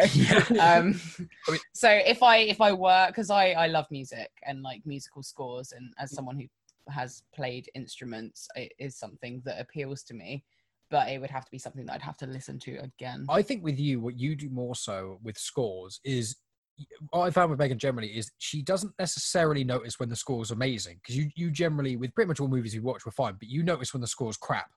So if there's music that really doesn't fit, I notice that Megan clicks on it immediately, whereas I don't necessarily click on that as quickly. It's almost like the optimist and the pessimist of music. When there's amazing scores, I'm like, yes. Whereas when it's crap, I'm like, that's all right. Whereas Megan's like, nope, absolutely not. I thought the music was good, although I will say, I thought the music was good and fitting, but for me personally, I didn't feel like it jumped up and above a lot of the other stuff. But I did feel like when I saw Danny Elfman come up when it was in the credits, was the world's longest credits we're talking about. Both the world's longest credits and the world's longest entrance. Why are they so long, introductions to a film? Like they go on for 5 hours, like ages. It's so long. Like honestly, that draggy bit is just the starting of the film. Why is it so long? But the music, honestly, I enjoyed it, but honestly, I didn't. There's nothing that specifically I can remember that actually stood out, which for me is probably a good thing. Yeah, it's good. That's fine. Yeah, no, it's one of those again. Like the theme at the start of this, to me, is up there with John Williams' Superman score. You know, so the John Williams Superman score, or the John Williams Superman theme, you know, is up there as so recognizable, and so is this. And you'll hear this again in the next episode, because they then used it for the TV series, the animated TV series. Basically took the Elfman score and rejigged it a little bit, and then used it for that. But yeah, no, I do. I love it. I absolutely think it's fantastic. And the Prince music as well. You get Prince doing Bat Dance and a whole bunch of other stuff, which was great. I do remember, actually, there was one bit that me and Megan both didn't like about the music, which was, well, it was me more so, which was when it was the bit where Joker's handing out all the money and stuff. Yeah. And I love that scene, but I just found, obviously, when it said at the start, music's done by Prince, I was like, neither of us are massive Prince fans. I can't say I know enough Prince to like or dislike him. I just know of him, kind of.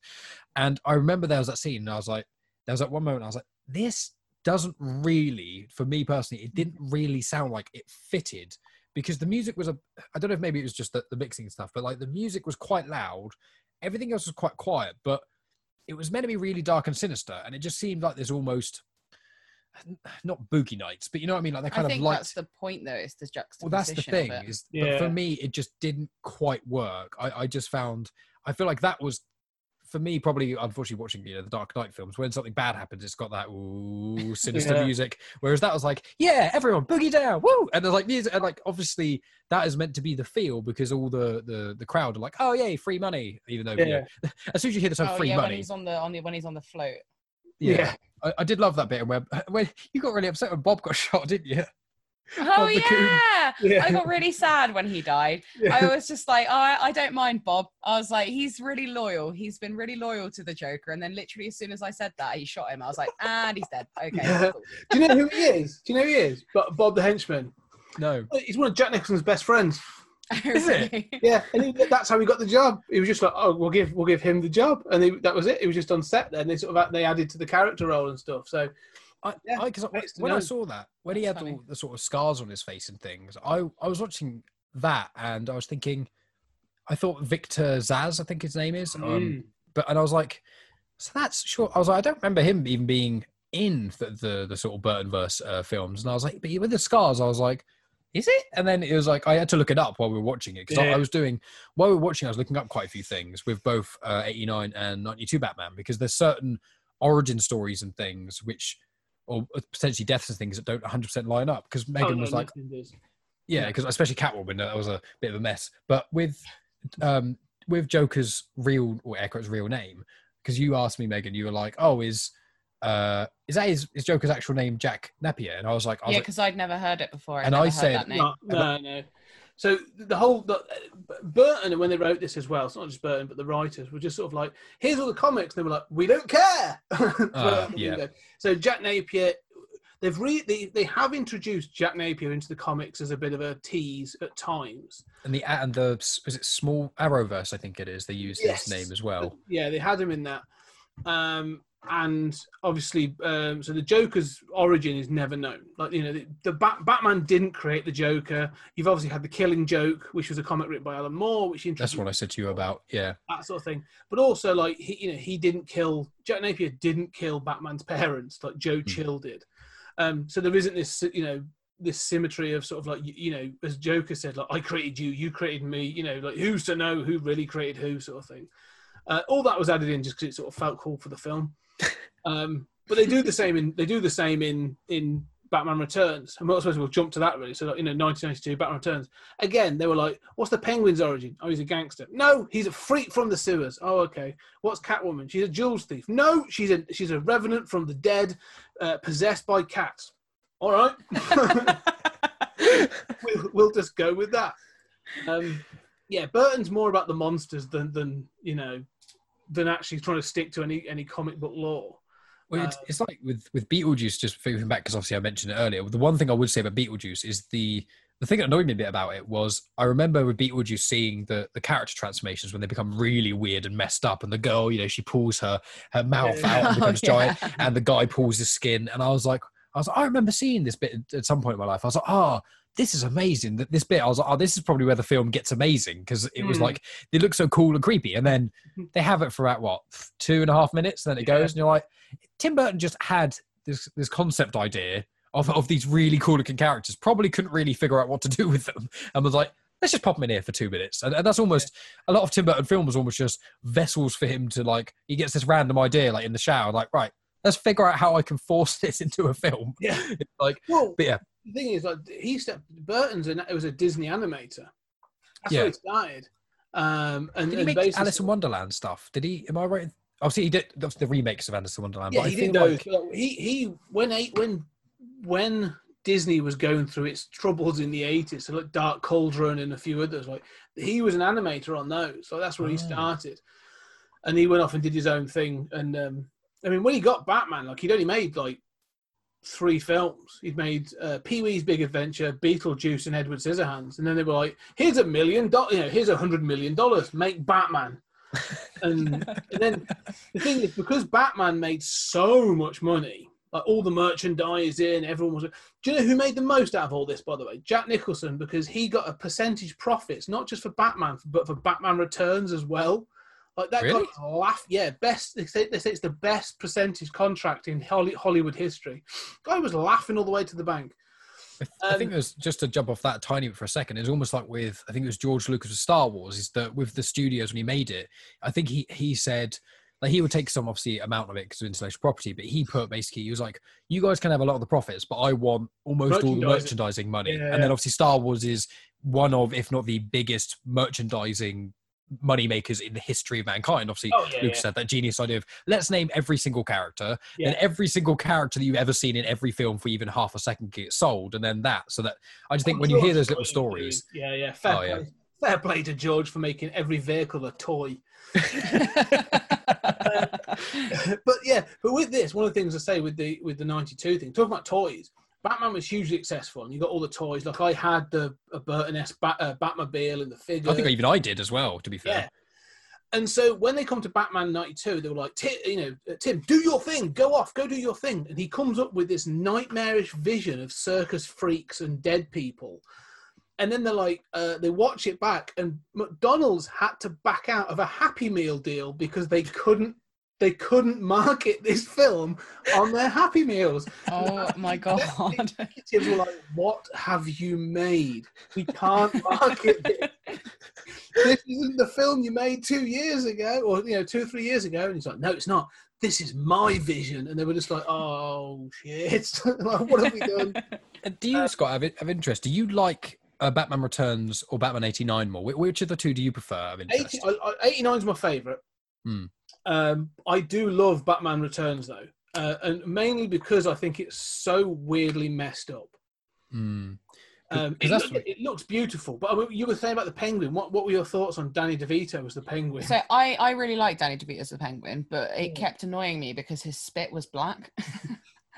And it was just going all over his face. Yeah. And then there was the bit where they were like, because they're in the sewers, but like, I was like, how are these penguins? First of all, how has he got so many fucking penguins? Yeah, like a literal army. There's so many. First of all, there's like 10 or 20, and then there's that last scene where it's like a whole scene where they've got like just hundreds of penguins. Yeah. And then, because it's like underneath an abandoned zoo of some description. Yeah. So, first of all, well, yeah, why are there so many penguins? Because the zoo definitely wouldn't have had that many penguins. I have never, ever been to a zoo that has hundreds of penguins. How sinister would that be if you walked in? Like, I'm not sure I feel comfortable with that many penguins.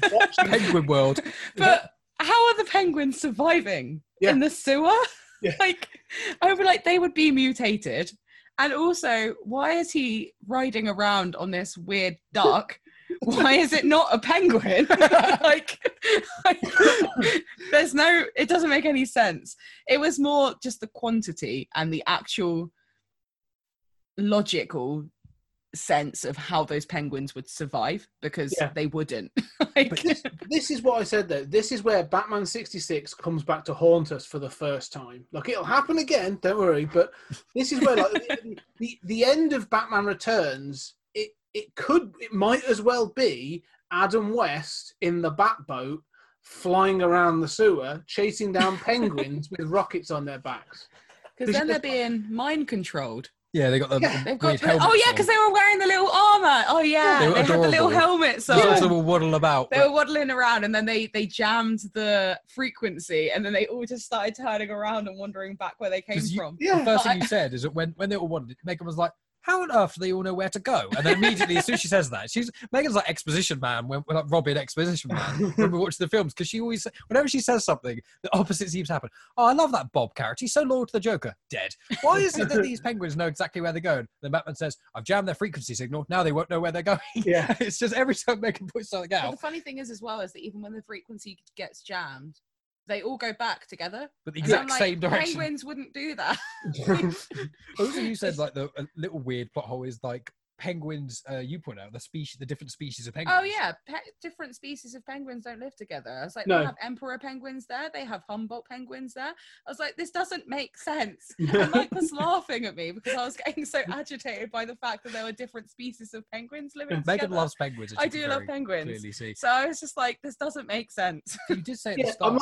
I like the fact that you're focusing on that doesn't make of all the stuff in this film, it's the Humboldt penguins and the emperors. I mean, there's the whole thing as well with Catwoman, and she's like literally her fingers getting eaten by a cat when she falls off the roof. There's so many things with animals in that film. But keeping with Penguin, I was going to say is that you point out right at the start, I mean, one of the things I'd say about Returns is I actually preferred Returns to 89, if I'm honest, although I think for me it's almost like Returns is more up and down. But I think the ups for me are better than the how bad the downs are. Whereas I found that 89 was really good, but it's really Jack Nicholson's show is the first one. Obviously, I think Returns is more Penguin show. But Megan pointed out right at the start of this film, when you've got how dark it is with Penguin's parents.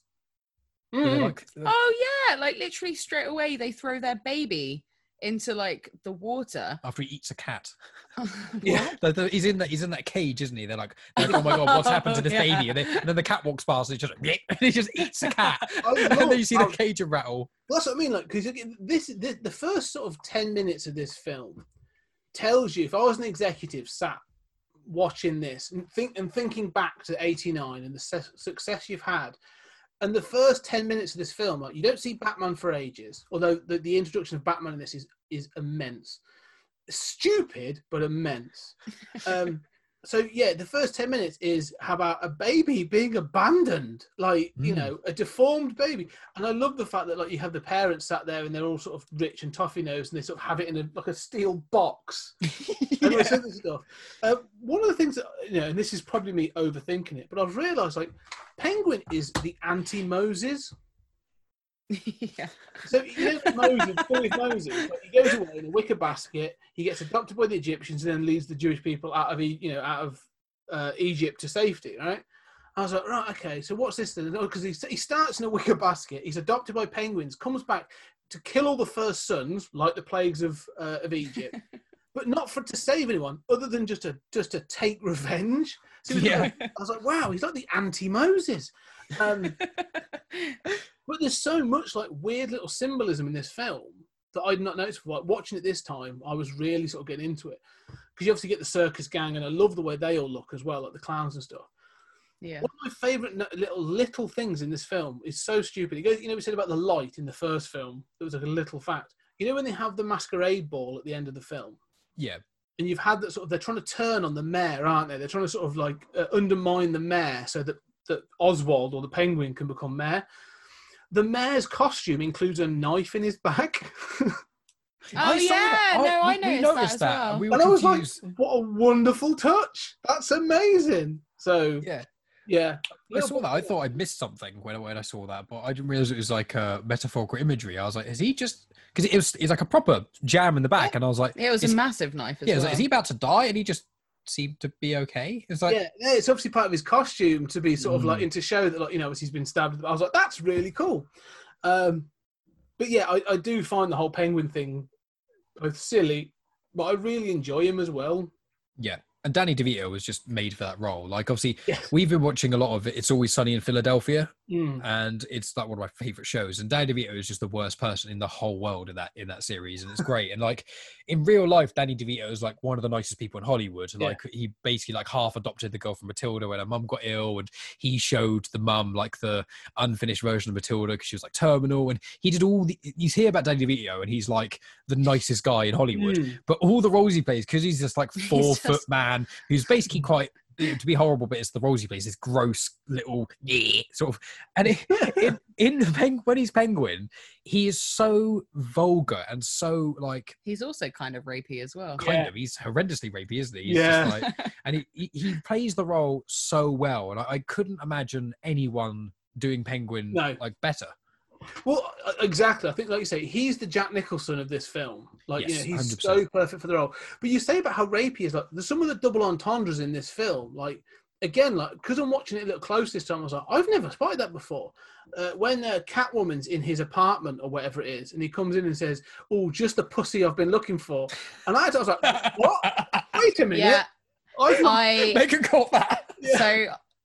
The face that I just made, and I know that this is a podcast, but the face that I just made is the exact face I made when I heard it, and it is not a pleasant face. It was not. He's like the unsexiest, most vulgar man ever, who's half spitting all the time. Like, God, all that. Yeah. With Catwoman doing all these, not quite as bad as 66, but also kind of bad cat puns, and all this.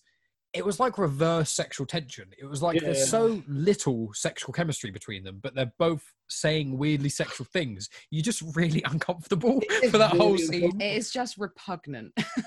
One of the things that I wanted to ask actually is, and because I was trying to, in my head, I was thinking of how sort of like prescient this film is, sort of like corrupt businessmen getting involved in politics, and all this other stuff with Max Schreck, the wonderful Christopher Walken in this film. Like he's another one that's sort of like vile in this film. But also, like the whole like, Me Too thing with Selena Kyle, Catwoman, and Michelle Pfeiffer, like being, ridiculed and then killed at work and coming back to it. I was like, is there an element of like, I don't know if you felt it at all, because it might be like a bunch of white guys writing it and directing it. But did you feel there was like trying to be like a female empowerment in this film? I think so, because obviously, like any time that there's a supervillain that is, or any time that there's a protagonist that's a woman, I think they always try and make it so that they're empowering. I mean, Catwoman obviously the only representation of Catwoman that I have is this representation. Yeah, 'cause she hasn't seen Rises. I haven't seen anything else, so I just know her as this like scatty, like mentally unstable woman. So yeah, obviously she takes it in as her own to try and seek revenge, I suppose, on on Christopher Walken, doesn't she? Because she obviously tries to get him back for what he did to her. Yeah. I mean, he pushed her out a window. Well, when that happened, as soon as it happened, because we were watching it, and then because as I said, I have vague recollections of the film, so when certain things happened, I was like, oh yeah, but obviously Megan not seeing it. As soon as you got pushed, you just yelled, "Fucking hell!" It's just like, because it's so sudden, isn't it? It's like you're kind of seeing him kind of pondering, and you're thinking, oh, what's he going to do? Is he going to slap her or something? Was he going to yell at her? And it's just bam, straight out the window, and you watch her fall and cut through those. Yeah, I think the difficult thing is with the whole female empowerment thing is that obviously when it is female empowerment, it's meant to be like, yeah, I'm strong, I'm a woman, I can do this. But Catwoman's she's scatty as fuck. Like, yeah, she's so like delusional and unstable that she's like the psycho ex-girlfriend almost. Yeah, it's kind of like they're trying to be empowering, but at the same time they haven't quite hit the mark with it. It's not like Wonder Woman, is it? It's not like, Wonder Woman. Yeah, Gal Wonder Gadot. Woman is. She's like her and Black Widow as an example, because Megan's seen, I'm sure, the MCU movies and the DC movies. Like Wonder Woman and Black Widow, they are strong, uncompromising, brilliant women, and they don't need men. Yeah. Yes. Whereas Catwoman's got this. She's got this that weird thing with Batman, where because when we watched it, there's that scene where they're in Wayne Manor and they're just kind of talking, and then Catwoman literally lunges mouth first and it was like, whoa! It almost made me jump. It was also like a jump scare of Michelle Pfeiffer Catwoman launching at Michael Keaton on that sofa, and it was one thing I keep saying when we were watching. I don't know why, but recently in films, every film we've watched in the last month, there's been this really close up of people kissing, and I'm not a prude in any way, but like, I don't really enjoy watching people kiss on screen because it's just kind of gross, isn't it? Yeah. And we're watching it, and it's like, especially when it's people who are, in air quotes, passionate, which ends up just being a lot of tongue and rubbing like their face against each other. And that's what it was. It was just like this. She is empowering in some way, but also it's kind of damaging because it's almost like saying, yeah, she's a strong woman, but she's absolutely batshit. It shows someone that is very dependent on others, but has obviously been treated really crappily in her life, but also very sexual really, as well. over sexualized, but also doesn't really know how to deal with those emotions. So it's kind of odd. Yeah, it's almost like one step forward but two steps back in a way, or maybe two steps forward and one step back, because it's like, yeah, it's good, she's strong, empowering and stuff, but it's almost like empowerment by committee, isn't it? Because someone's gone like, okay, she needs to be a strong woman. Like, they literally have the line, "I'm Catwoman, hear me roar." Like, that bit was like, and then Michael's just like, cats don't roar. I was like, big cats roar. And then she saves that woman who's being mugged, and there are moments when you're like, right, I can see what they're trying to do. They're trying to give her, like you say, the power, and then all of a sudden they're like, yeah, but you got to make her sexy. So now have a move in this way so that her bottom is on display for the next 3 minutes and all this other stuff. And you're like, you just undid everything you've just done. Yeah, it's like if I had a young girl now, or just a child that is a girl, and she wanted to aspire to be like one of these women, like obviously Wonder Woman is a superhero, and then Catwoman is kind of like an anti-hero in some way. I would want her to aspire to be Wonder Woman, not Catwoman, for sure. Yeah, but it kind of depends on the iteration, doesn't it? Yeah, it's a bit like with all this though. Like, I wouldn't aspire, even for a boy. Like, when you see like kids dressing up as Batman, like, I want to be Batman. I'm like, oh, really? Don't. He's clearly got issues. Like, he's dealing with his grief by beating people up. I'm not entirely sure he's a good role model. Well, one thing Megan noticed as well is in both Returns and 89 was that you said about how what is up with Batman being like really closed off to everyone, and then as soon as he cracks the door open to let a woman in, he tells her fucking everything. Like, it was like as soon as they get invited to Wayne Manor, they're immediately making out or having sex, and then obviously it goes from 0 to 100. I'm like, all right, Batman, calm down. This is the thing I was going to pick up for all three films so far, and I think it's a running theme, and I want to see what you guys think of the next episode. Is every single one of these films just says all Batman needs is a woman. Because in 66, he's like, oh, there's Kitty, Catwoman in that one. He's like, oh, well, I could save her and other things. Then you get Vicky Vale trying to sort of, fix him and save him in Batman. And now you've got Michelle Pfeiffer, who together they're saying, like, together we can be, we're both broken. Maybe together we can be fixed. I'm like, wow, that's a dangerous relationship. That is. Yeah, That's like if I had to give any advice to anyone in the planet about relationships, it's don't fucking do that. It's like do the opposite. Be 100% happy with yourself, and once you are, or not, maybe not 100% because near on impossible, but be content with who you are and what you want. Then go into the world and find someone else to help you. Don't be broken and find someone else to fill that void, because that is not a healthy relationship. I blame Alfred. It's Alfred who keeps trying to do this. He's trying to force these women on him. He's going like, look, if I just get him a woman, it'll be fine. Or maybe he's just thinking, if I get him a partner, like, I haven't got to do all this shit I keep having to deal with. I can retire. the women that he goes for, obviously in 66 and in, is it 92? Is that when it came out? 89, it's Batman 89 or Batman Returns is 92. Right, okay. But so 66, so two of them are Catwomen. Yeah. So, and then the other one, she's a stalker. Like, he doesn't call, she says that he's going out of town and she's like, all right, Alfred, I'll see you later. I'll see you when you get back. And he's like, don't know what you're talking about, mate.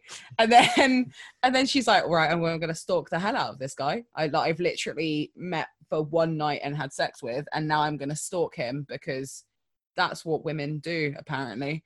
So she like goes after him and like follows him. So every girl that he's trying to get with in all of the different depictions have had issues. Yeah, broken. Yeah. They're all a bit broken. Keep that in mind when you watch the rest of the films. Okay. I'm aware of the of Poison Ivy. It's not just Poison Ivy. I'm sure it's a running theme. I'm sure, and I'll be interested to see if you think I'm right or wrong.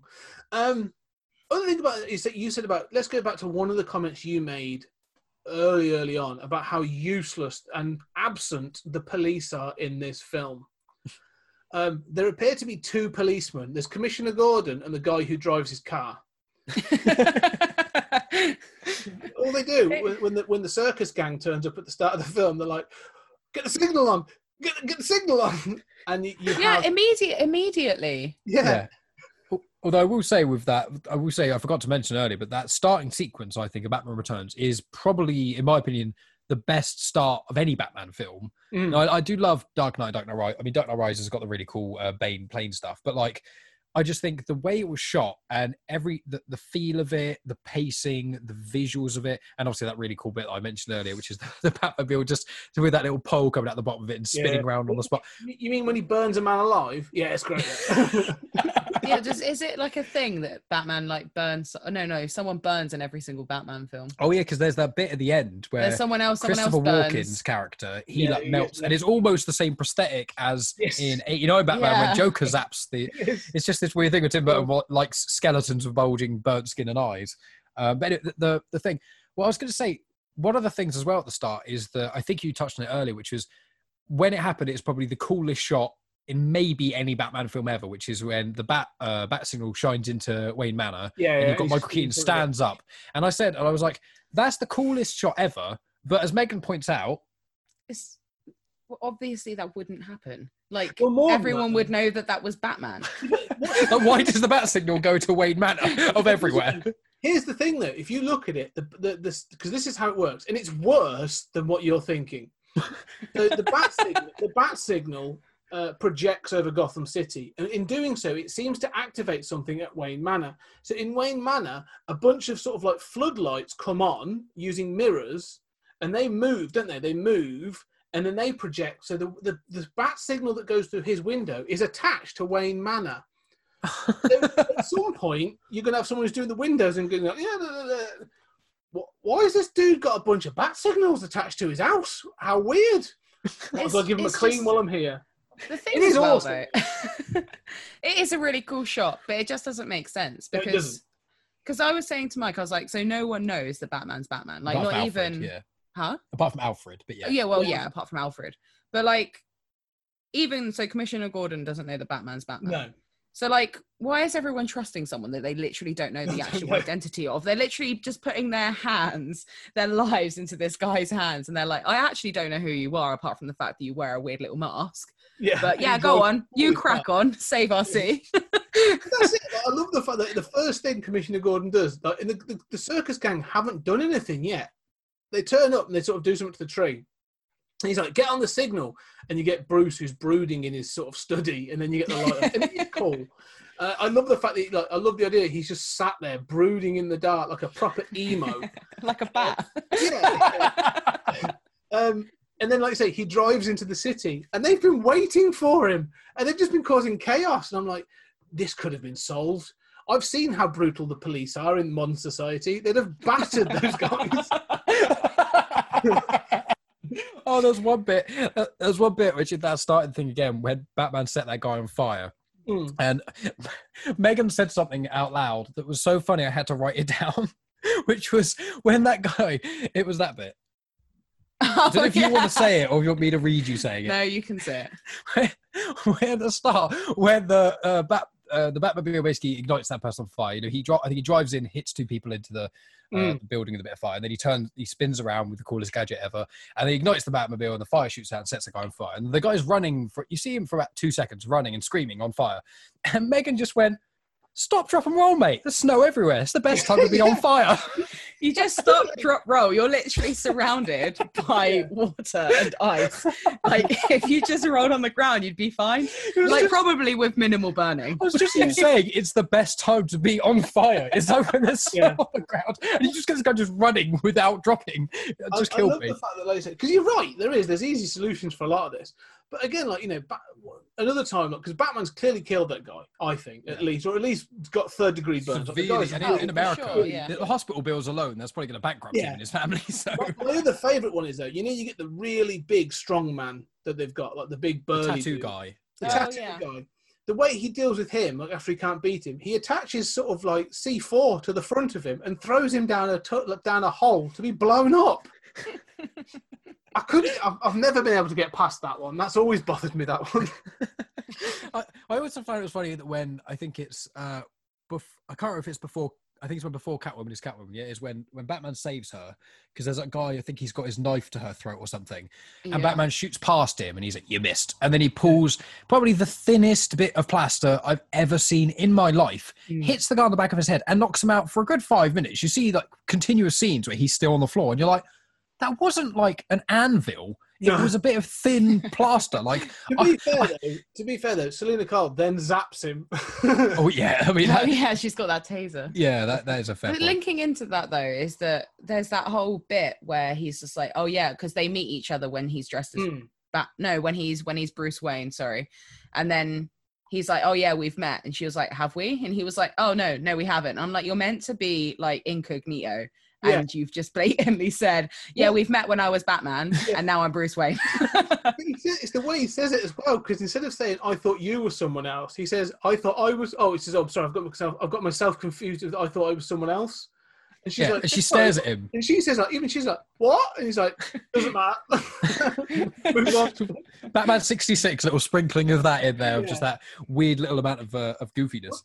To me, this film is peppered with 66ness in little bits of it, you know, as you said, sort of the whole finale with the Penguins is so 66. The fact that the Penguin bursts into the masquerade ball on the back of a rubber duck is both wonderful and weird and nonsensical.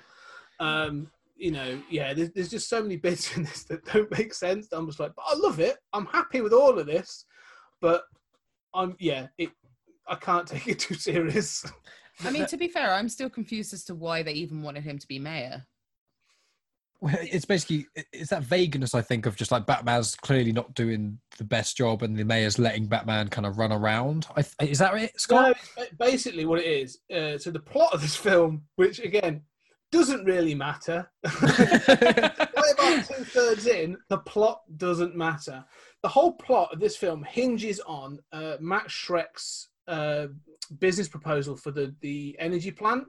And then obviously they find out that the energy plant isn't going to produce energy, it's going to suck and stockpile energy. And so Max Schreck realizes that like Bruce Wayne is going to try and defeat it, and he's going to have the mayor on side because nobody trusts Max Schreck because, well, he looks like a baddie. I mean, he looks like an evil scientist from the 50s. To be fair, Christopher Walken just looks slimy.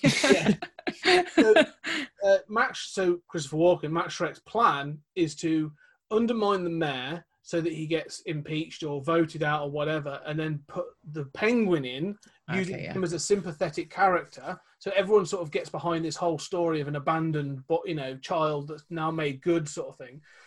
Gets him in power, then he can just push through his thing for the power plant. That's the plot. Correct.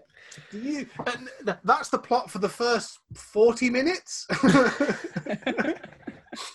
And then devolves into crazy penguins. Then that sort of just goes away, and then it becomes this whole different plot about the Penguin then goes back to this idea of just killing the firstborn sons and everything else. But that's the plot of the film. I was going to say, one of the things I loved about that is that moment where it's another little 66 moment. But I think this moment works really well, where you've got that the quite large clown, and you've got Penguin, and he goes, he's going to kill all the firstborns, everything, and everyone's kind of standing around him silently. And that big clown, he goes, "Oh yeah, are you sure about that? That's killing the firstborn. That seems a bit." What's kind of almost like, what's the point in that? And the Penguin just looks at him, pulls out an umbrella, just shoots him. And he just I love the words. It's the dialogue. He says, "Oh, Penguin, isn't that a little?" And he shoots him and goes, "No, it's a lot." That's it. Yeah, I couldn't remember exactly what it was. It's really good. Yeah. It's the umbrellas. He has like a whole thing of umbrellas that have different things. There's one that has like little like animals that go around. There's a gun umbrella. There's like an electric umbrella. That's how he dies, isn't it? He's dying, and he somehow comes back for a few seconds, and then he grabs the umbrella to do, like, he's meant to put out the gun umbrella to shoot Batman, and he pulls it out, and then it's that weird. What is there any reason for that umbrella? Like a mobile, isn't it? Mobile. He says it. Yeah, he shows it earlier on, doesn't he? Because he shows it to Max Schreck at one point and says, "Oh, I'm gonna be like the Pied Penguin, and I'm going to basically entice all the kids to come down. They're all going to trust me, and then I'm going to walk them into a vat of the toxic waste that we've found from your power plant or whatever it is, or your industrial plant." So that's part of his plan, I think. I don't know. It's a pretty weird umbrella. Like, he's got all those umbrellas. I tell you what, though, we loved that umbrella bit where he pulls the umbrella out and then it spins and then it starts to, and it was like the umbrella copter, because we were like, that's even cooler than the Batcopter from 66 Batman. So that is a really cool little. It is weird where it's almost like every two things in Batman Returns that are really cool, you've got one thing that is just ridiculous and makes no sense. Yeah, this is what, if I'm honest, like that we're about to embark on a bit of a slide. I have warned Megan about and Batman and Robin. This is where it starts. Like I love Batman Returns and Batman 89, but you can see that sort of like there's a little bit of a ridiculousness, and 66 starts to creep back in until basically it's there, and you might as well have Adam West doing the Bat dance. But we'll get to that point. Anyway, we've done quite a long sort of wrap of the first three films in this retrospective. So just going to do very, very quick wrap-ups. Is there any final thoughts you've got on the first three films that we've done for our Batman retrospective? There's a couple of random little Catwoman bits that I quite like. Like, "Life's a bitch, so am I." That's quite a cool line. Or where she just says "meow" and then the explosion happens behind her. That was quite funny and things. But really, I mean, I really like the guy with I think it's called Organ Grinder, where he's got like the music box and then there's he's a great character. I love him in so many films. Yeah. I mean, I think I feel like if my personal overview of the three films was like 66, it's ridiculous, it's silly, it makes very little sense. But if you go in thinking that, it's actually quite brilliant in a lot of ways. And then 89 is pretty consistent, really good, solid film. And I can really see why it kind of spring-loaded the Batman franchise. And I think Returns was a sequel, although in some ways it wasn't as strong. I think it's a really good sequel in the way of a lot of the times you get sequels, neither they're just crap or they're just carbon copies of the first. And I think that Returns did a really good job, or probably Tim Burton did a really good job of having it different enough so it was still interesting and crazy stuff going on, but not so off the wall different that it offends everyone in a way. That's probably, for me personally. What about you, Megano? Yeah, I mean, I liked all of them. I didn't hate any of them, and I hate a lot of films. Well, get ready. I did enjoy it. I enjoy the campiness and the silliness of it all, to be fair, because it just makes me laugh. But yeah, films that don't take you can't take them too seriously. No, you can't take them too Danny seriously. DeVito is the main villain, and he's I know the Penguin is a very famous Batman villain and stuff, but like when the main villain's big plan at the end is an army of penguins wearing little funny suits waddling through the That'd city. be the dream. I just want to cuddle them. It's just penguins are great. So it's like Megan just had the biggest smile on her face for the whole end scene. She's like, I was like, there's so many penguins. I think you're like, I don't know if you asked me, you just said out loud, you're like, I hope these penguins don't die. It's like, oh, look at the penguins. Wait a minute. They don't die, do they? But aside from that, I mean, I think that the cat, oh no, there's one bit I really didn't like about Batman Returns, which I don't really think landed very well, which is where he just pulls his mask off in front of Catwoman. He rips it. The silicone rips. And he's still got like a turtleneck. Because there's this weird thing about wearing turtleneck sweaters as Bruce Wayne, and then he basically has a turtleneck Batman suit. I did like the bit actually with Batman and Catwoman where they both had that moment where they realised who each other were. Under the mistletoe.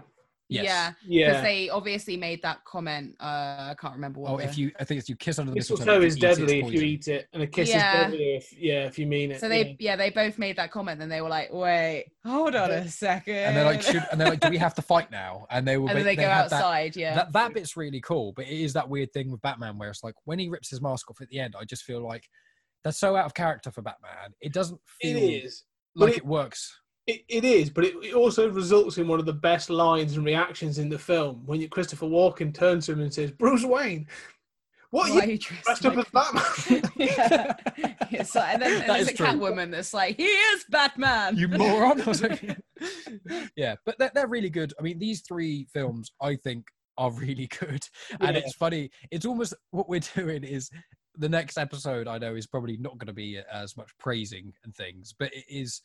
It's that weird thing in the 90s where a lot of superhero films dipped, because I've only seen bits and pieces of a lot of the Superman films, but I know that the Superman films are generally considered really good, and they just slowly there's like little bits in each one which are a bit, but they kind of they're all good in their own way.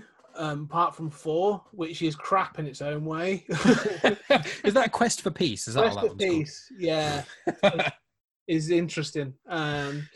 But yeah, no, it's interesting. I'm with you guys. I really enjoy these films. I think Batman 66 is just like a big day glow ball of nonsense. Like it's there to be just fun and funny and not taken too serious.